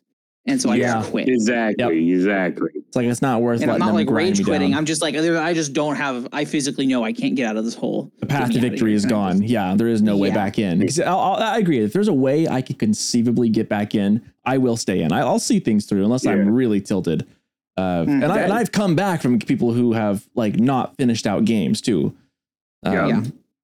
That's the funny thing about newer players. Like they'll be down to like 20 bills and like no military. And they'll be like, no, I'm good. I'm still on. I didn't hear no bell. I didn't hear no bell. Let's go. Yeah, exactly. They do not care. They will die. Honestly, I think my games have gone a little bit longer now than they used to, and that's mostly because I've changed the way I play. I play HRE now, which is playing for a Castle Age kind of game. Man. Whereas I used to play English Ram Rush. I discovered the English Ram Rush, and I had so much success with it early back in the old, actually around the time I was playing against Beal in that game, around that time frame, over 6 months ago, English Ram Rush was just working for me really well. And I could do a couple other games in Civs as well, but like that was like my preferred way to English, like was just all in archer, longbows, add in some spears, man at arms, build some rams, eventually crush them. That was my tournament standard. That's how I was winning my games in the low ELO. And so my games would go like 20 minutes, and that's still where most of my games sit around, is 20, 30 minutes. But I feel like I go a little longer now going into a Castle Age often. I feel like most games are average from like 20 to 25 minutes. Yeah, which is pretty crazy. That's like a really long, like by like normal multiplayer game standards. That's pretty long. Like that's why you need a Smurf account. So if you gotta leave in the middle of a game, you just, hey, sorry, bro, GG. I've done that like once where it's like, I gotta go. Hey, you were playing good. I might have won this one either way, but here's your win. People get mad when you do that. They're like, you're a question mark. Like, dude, what? Like you. Like, I've had someone do it to me before. I had someone do that to me, be like, hey, I gotta go. Sorry. And I was like, yeah, no worries. I get the win. Like, let's go. I was like, thanks, dude. Awesome. I was like, thanks for the points. all I care about is the grade. Remember, like, we don't care about like learning anything. I just want the A grade. Exactly. I don't care about anything going on here. That's crazy. Like, people get offended. Yeah, I mean, it's different team games. I don't see why anybody would be pissed. Team games. Yeah, you're right. Sorry, guys, I gotta go. It's like, no, what are you doing? Oh yeah, team games is most definitely infuriating, especially when they leave unannounced. Oh yeah, like you just like this bell on you. You're like, wait a minute. And everything. I thought we were friends. This happened a Reddit post. They like said they had to leave during. I forgot which one it was. It was like a couple weeks ago. Someone was like, "How bad is my sin? Like, how bad are my sins?" I had to leave, and I thought it'd be only for a minute, and it ended up being for like 5 minutes. And you're just like, "Oh my god! I can't believe you think it'd be okay to leave for a minute. A minute is like an eternity in this game. 30 seconds is ridiculous in this game." Actually, I want to ask you guys a question. Actually, just off the top of my head, I've been thinking about this. About like paying attention. Like, obviously, a minute's a long time. So sometimes I notice this still happens all the time. I will leave villagers idle when I'm microwing a battle. When do you draw the line on this, right? Because some people in chat, especially like on Twitch, they love to be like, you're idling villagers, like Sockton, build more vills, but like you're focusing down on a really important fight. And it's like, where do you draw the line of like balancing your macro versus making sure you micro your fight to success? Yeah, I love to clear out my idle villagers and just lose every single fight. Like, look away for 5 seconds, and then I don't have any more units. You guys ever have that moment where you guys like have like one of your like maybe like your cavalry hotkey to 1, and you're microing your economy at home, and you click 1 and nothing's happening, so they're all dead. You're like, wait a minute, you're like, is this hotkey broken? Look back, and all your cavalry's dead, or whatever. You got a hotkey to a certain point is dead. That's nothing worse. So I feel like and this is part, like, I'm really glad my Twitch chat likes to tell me to go back and check my vills every now and then. Like that's nice. It may not be my own voice repeating back in my ears. That's because schizophrenia. But it's nice to have like people going, hey, Sockerton, you're not building vills anymore. I appreciate that. I'm glad to have people like be in my chat being like, what are you doing, Sockerton? But obviously I've gotten in the habit of watching my economy, and I feel like for the most part I do a good job. Like every now and then I'll leave things hanging, but it's funny to me, this phenomena of like, you got to be watching your economy every minute. But I've noticed that some pro players will say, yeah, it's okay to have your economy idle a little bit. Like it's better to win the fight than to throw away. Like you said, like Beal said, like you do that and then you go back and it's like, oh, where's my army go? Like, what the heck? That was 5 seconds. Like, I feel like the damage to your military in 5 seconds versus your economy is vastly different, right? Well, it's just I would agree.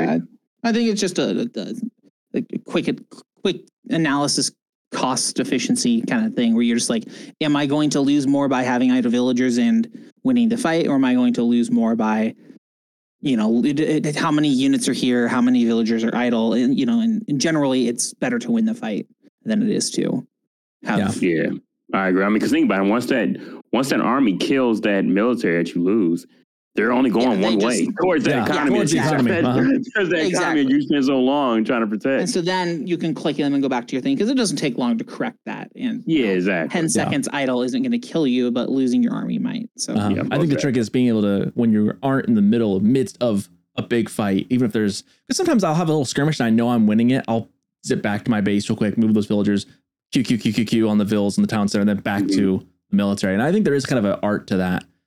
But for any new players out there who are really stressing over that, like your economy comes first in every moment, except for when you're mid important fight, I think. As long as AP, if your APM locked, focus on the pivotal moments. Yeah, exactly. I'd rather your villagers go idle than your entire military gets slain. Yeah. That's all of our Reddit posts to go over. Again, not tons this week, but it was fun. I guess we'll take a quick break and then come back and finish up this episode with our extra sheets. Beautiful.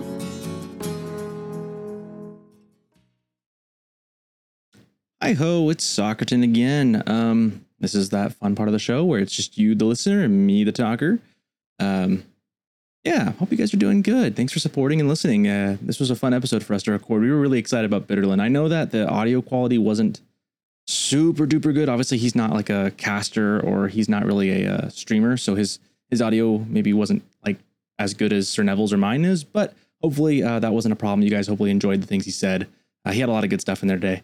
I'm recording this at like 9 o'clock on the 14th of August. It was so hot the last 2 days. If you hear any kind of buzzing in the background, that's my AC unit trying to keep me at a reasonable temperature. It's trying and failing. It is so hot, guys. Oh my gosh. We don't usually have like one little tiny AC unit just in the corner of our house that just barely can cover the upstairs. Most of the house is above 80 degrees Fahrenheit. So like around, oh gosh, that's not quite 30 degrees Celsius, I don't think. Actually, it might be. Well, let me take a look real quick now.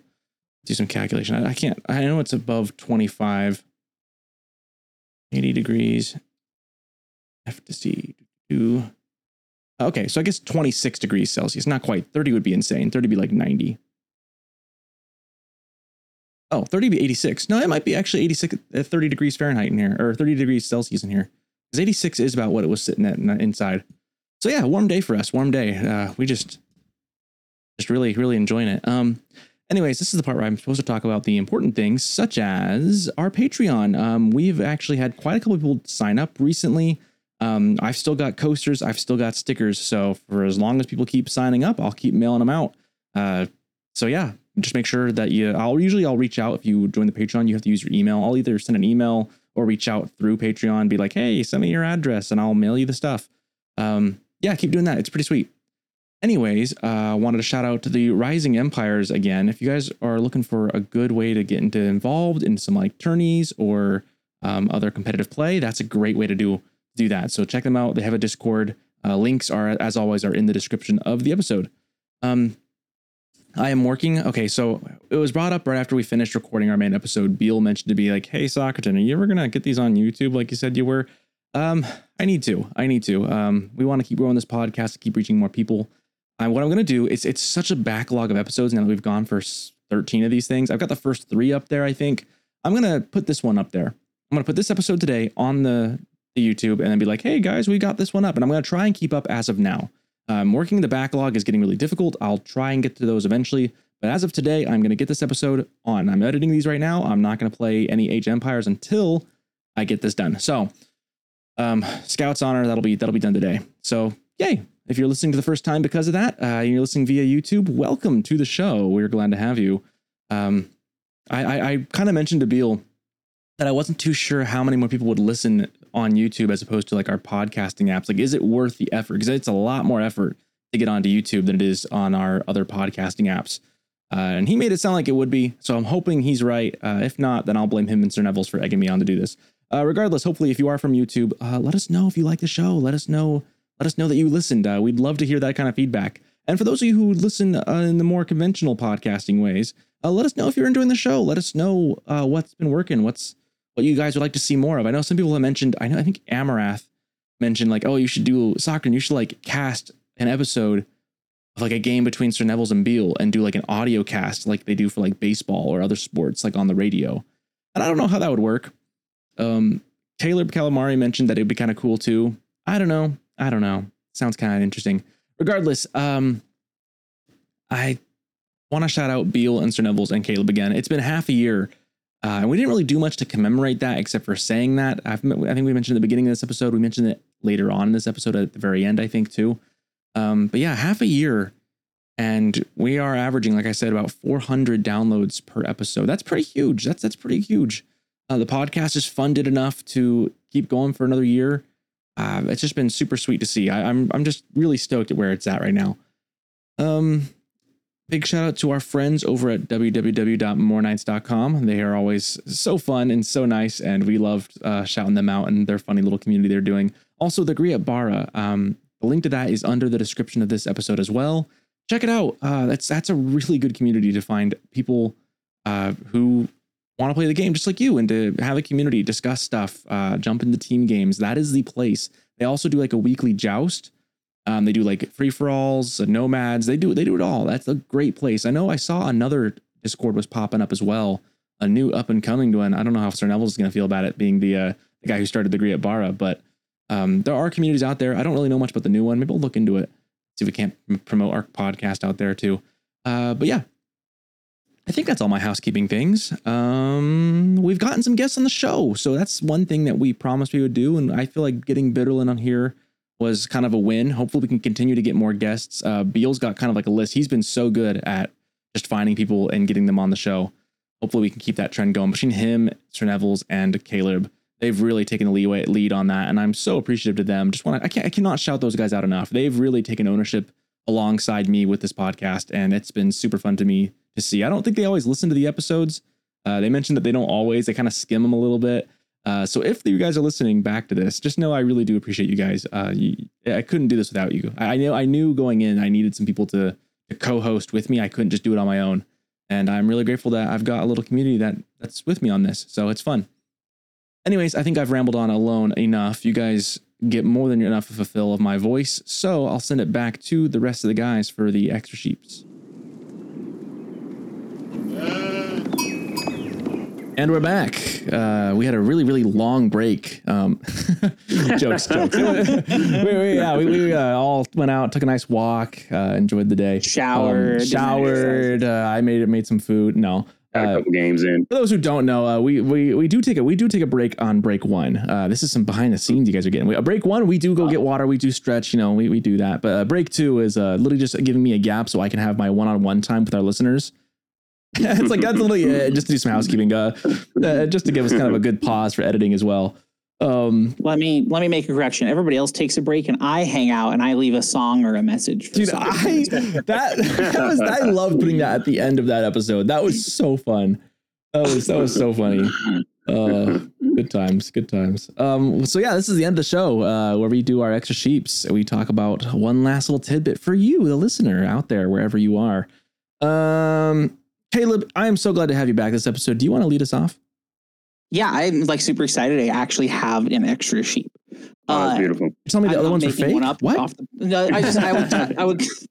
I came up with them on the spot as everybody else talked. My sheep this week, I talked to Tim earlier because Tim's playing Baldur's Gate, and I was living vicariously through Tim because my wife was gone. But we were talking about something, and then I had an epiphany on why I have such a problem building villagers. And I realized that in all the other RTS games that I played, workers made a very, very distinct out front noise when they were built.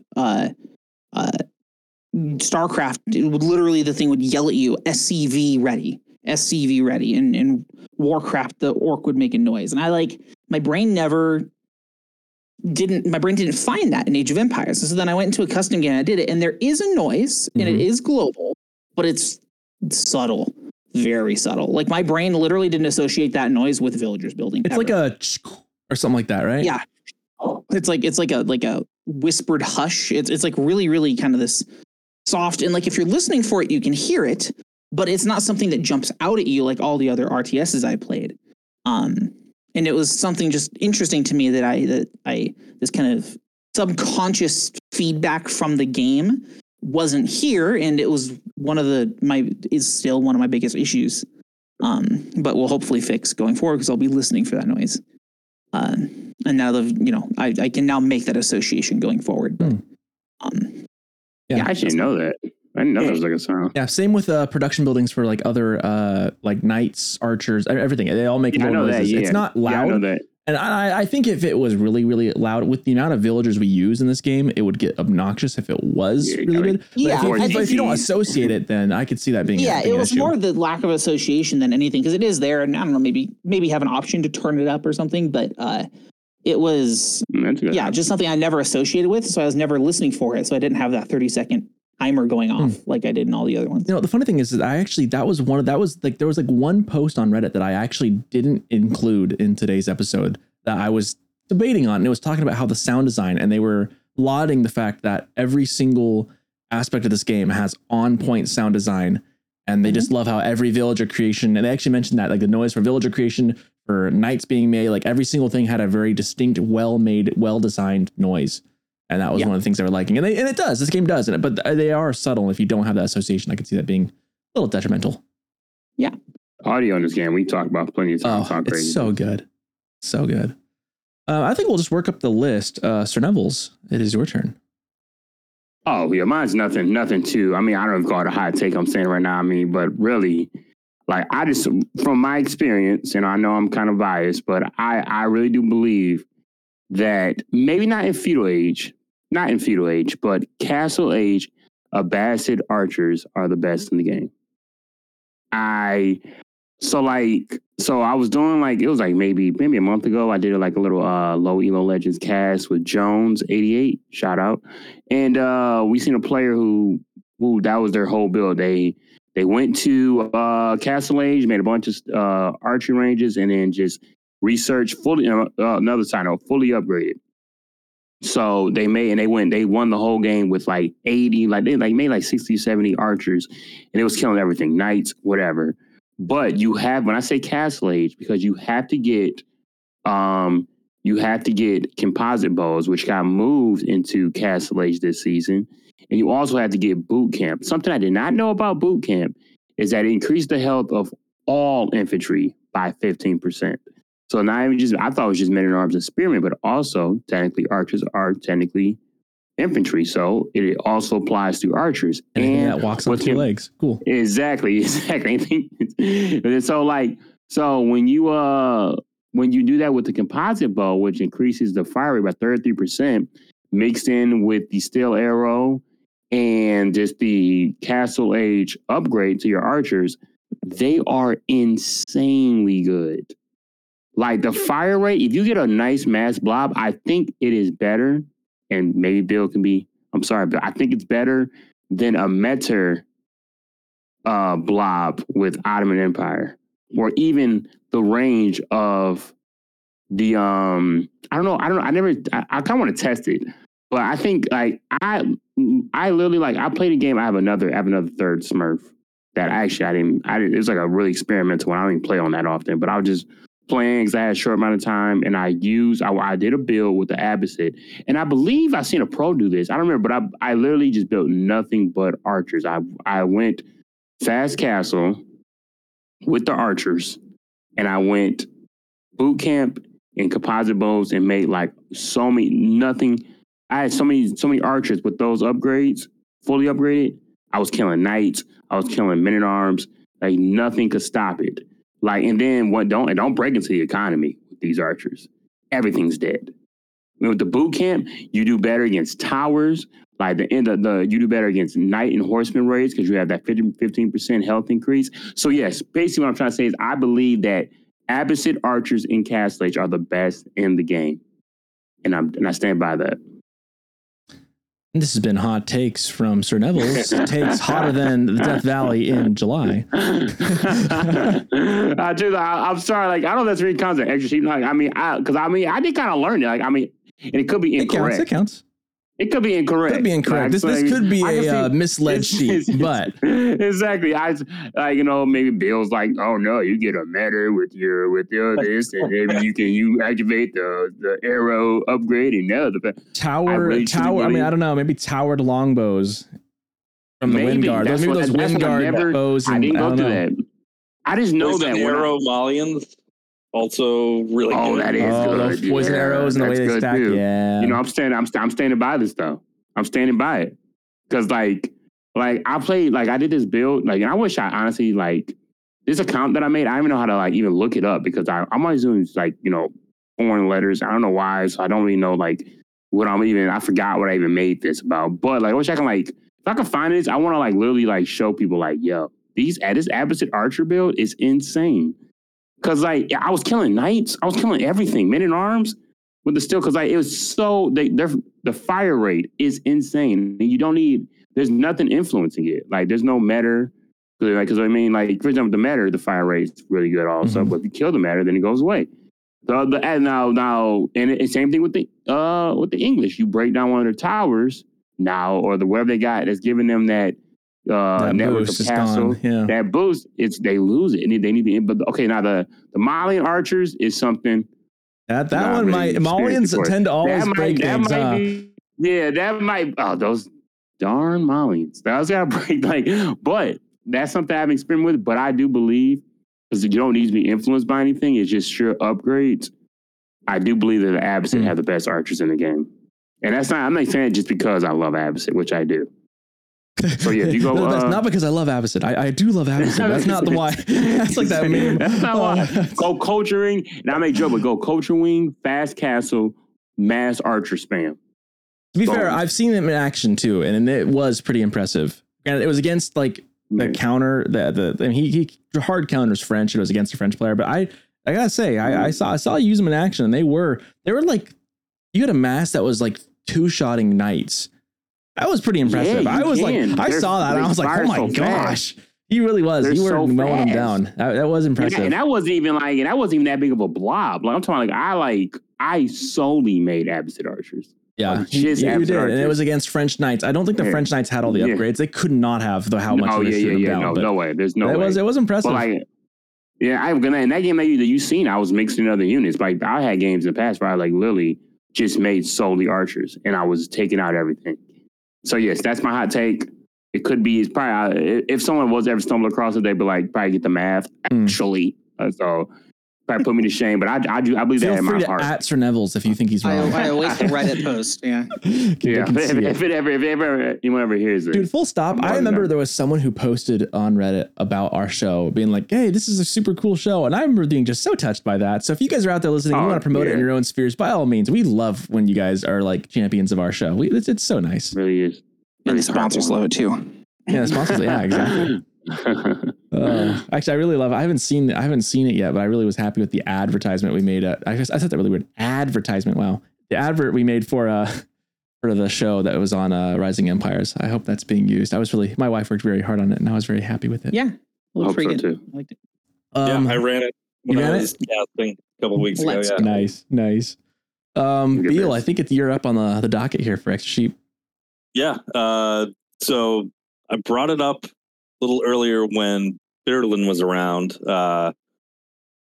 But I had a lot of fun playing this random dude on the AoE Reddit's custom maps. Mm. Guy's name is Kai Varu. He made 4 maps, and he actually I came back with some feedback, and he posted some more patch notes and updates under that. But if any of you are listening and want to see like kind of a map in progress kind of thing. Play a map that's maybe not as polished as what's released for tournaments and like the actual game, to sort of have in your head like conceptually what map design should be like. I would definitely recommend checking out Kaivaru's maps called Snake Pass, Bald Land, Memento Mori, and Shifting Edges. Yeah, Snake Pass is my favorite. Snake Pass is kind of rough. Snake Pass is rough. It's always going to have a teammate that knows a little bit before the map. That's a great benefit. But yeah, definitely, if you're listening, go check those maps out. Play a couple of customs with it, and think about what Bidderlyn was talking about when it comes to map design and how these maps actually execute on what they try to do. Yeah, those were fun. In fact, my extra sheep actually is on one of those maps. It was actually my game against you, Beal. Those who don't know, I'm sure most people know, Beal is, I think, the highest ranked player amongst us right now. He's sitting like at you're like low diamond now, right? You're sitting like diamond 1, diamond 2, somewhere in there. No, I'm plat 2 right now. I finished 2. Okay. Last season diamond 1 with like so I was hovering around 1200 hidden elo, but that's down to like 1150 at this point. My hidden elo has me right at gold 3, which is where I am. I'll own it. I'm not quite at plat right now. I'm not as polished. But we played against each other on this map. He wanted someone to try it out the map with him, so I was like, yeah, I'd be down to play just for some fun. And you were playing China, so first of all, you were playing a civ you weren't used to playing. So I feel like that alone kind of made us on even footing. More or less. You really didn't play. You don't really know Chinese that much. Good on you. China players in the chat just be like, "Oh, Beal's showing us the new meta here." Yeah. It was. I liked the new meta. Let me tell you, I liked it. No, but it was actually a really fun challenge for me because I don't usually go trade, and I was trying. Was I playing French or English? What was I playing as? I think I was playing French. So I don't know. Oh yeah, this is what I did. I actually went for what is it? I didn't go for the cavalry landmark. I went for the French. What is it called? The trade landmark. The feudal trade landmark for French. What is it? Chamber of Commerce. Yeah, Chamber of Commerce. Yeah. I actually went for that. I don't ever go this way. I'm not a big trade guy. I never really liked trade that much. Went for Chamber of Commerce. Started making I figured China was going to boom, so I figured I was going to boom as well. Beal doesn't know China very well, so he couldn't boom as effectively as he normally would have. But I started going Chamber of Commerce and the way the map worked out was I had some holes in the defense that he could kind of get through, and he kind of did take out a trader or two, but I was able to defend it. I learned a couple things in this game. First of all, that the power of trade is real.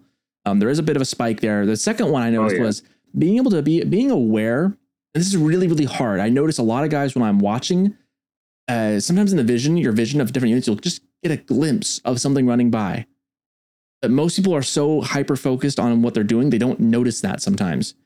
They don't notice their enemy like just barely in their vision. They completely miss it or something, And I do this all the time too. So this is not just I'm in the same boat. We all do this.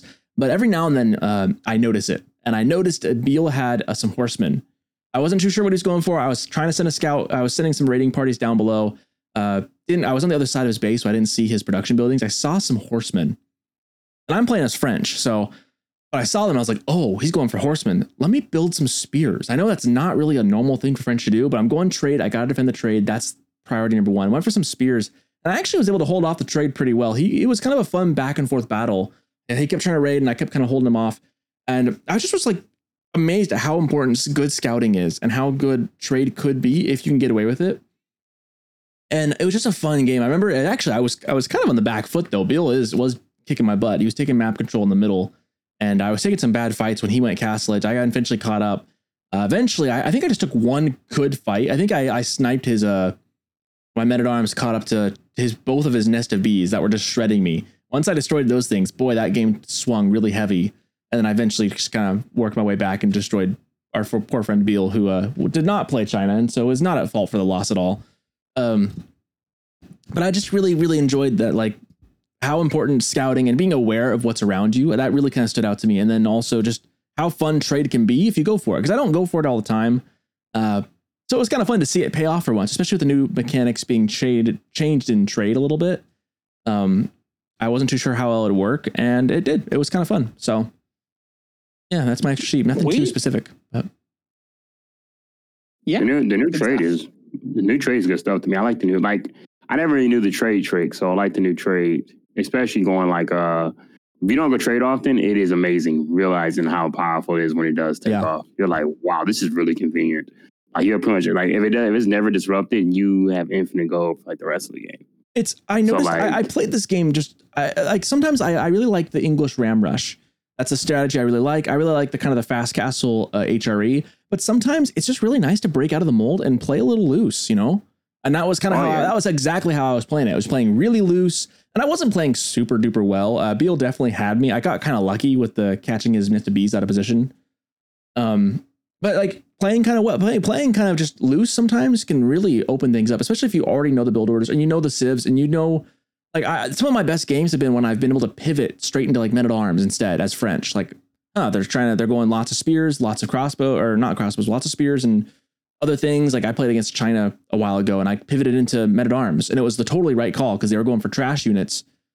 They were going like spears and archers, and I was like, I'm just gonna go men at arms, and it was spears and horsemen. And I just went men at arms, and they eat up spears and horsemen.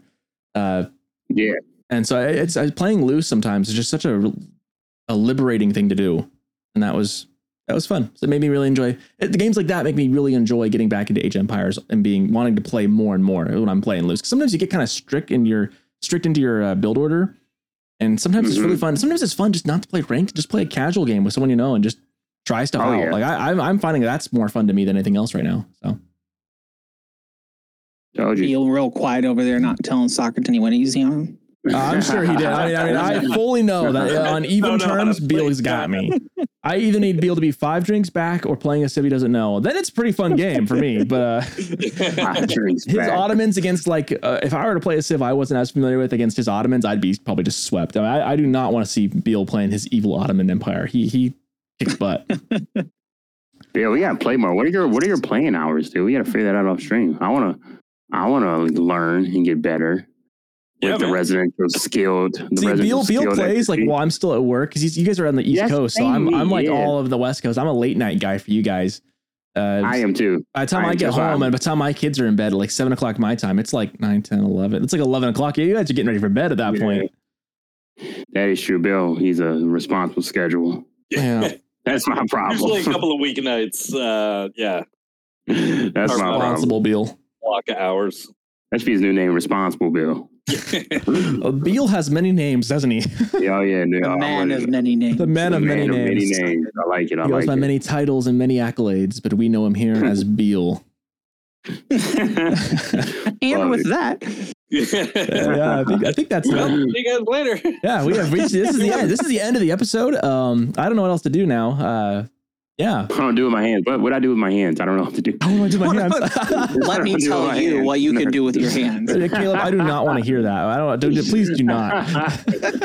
It's that next extra sheet right there. Yep. This has been the extra sheet, the unofficial Age of Empires 4 podcast. Wouldn't it be cool if we were the official? How do we become the official podcast? We got a Microsoft guy on there, so that's exactly. Yeah, he did. Yeah. Okay, cool fact. He got like permission to be able to go on and talk with us today. And we weren't allowed to talk about like the dev stuff with him. You know, we weren't allowed to talk about like his work with Microsoft right now. But he did have to kind of ask me, hey, is it okay if I go and chat with these guys about the game? And they're like, yeah, they actually told him some things about like what he could and couldn't do. Wow, we are the official. We're the official. So we're on the radar now. We're on the radar. We might be on the radar. Some supervisor at Microsoft somewhere is aware of us. Yeah, I like it. I like to think they're listening right now. If you are, like, please make us official. I don't know what it takes. I don't even know what that would mean, but I just want it to be official. Maybe one day. But hey, 6 months, guys. We've been here 6 months. When we get posted to AOE 4 World, you got some links in there. Yeah, there we go. That's great. Yeah, there we go. Like, you guys want a little extra? You know what I'm saying? You guys want a little extra sheep? You know, extra sheep. A little sheep on the side, you know what I'm saying? A little sheep on the side, maybe. Some under table sheep. Under the table sheep. Link it to the Spotify. Yeah. All right. There we go. That'd be good stuff. 6 months, guys. 6 months. Thank you all for being here, guys. I really appreciate it. This has been fun. Been a good Oh, half it's year. always a great time. Yeah. Always a great time. Right. Well played. GGWP. Nice sheep. All right, see you guys. All right, see you sir. guys You later. guys have a great night. Bye.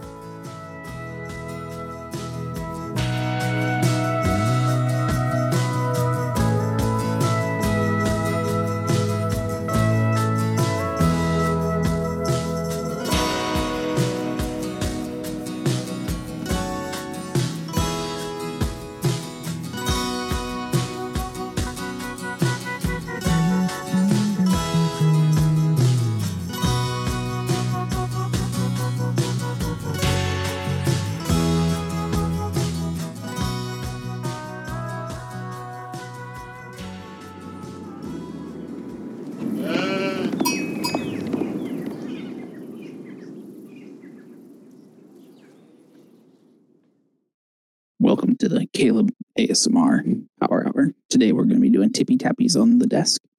And if you have any requests, please send our roses or galaxies, and we'll be able to switch over to maybe whipped cream on the microphone or water gargling or whatever you guys want. As the gifters are welcome.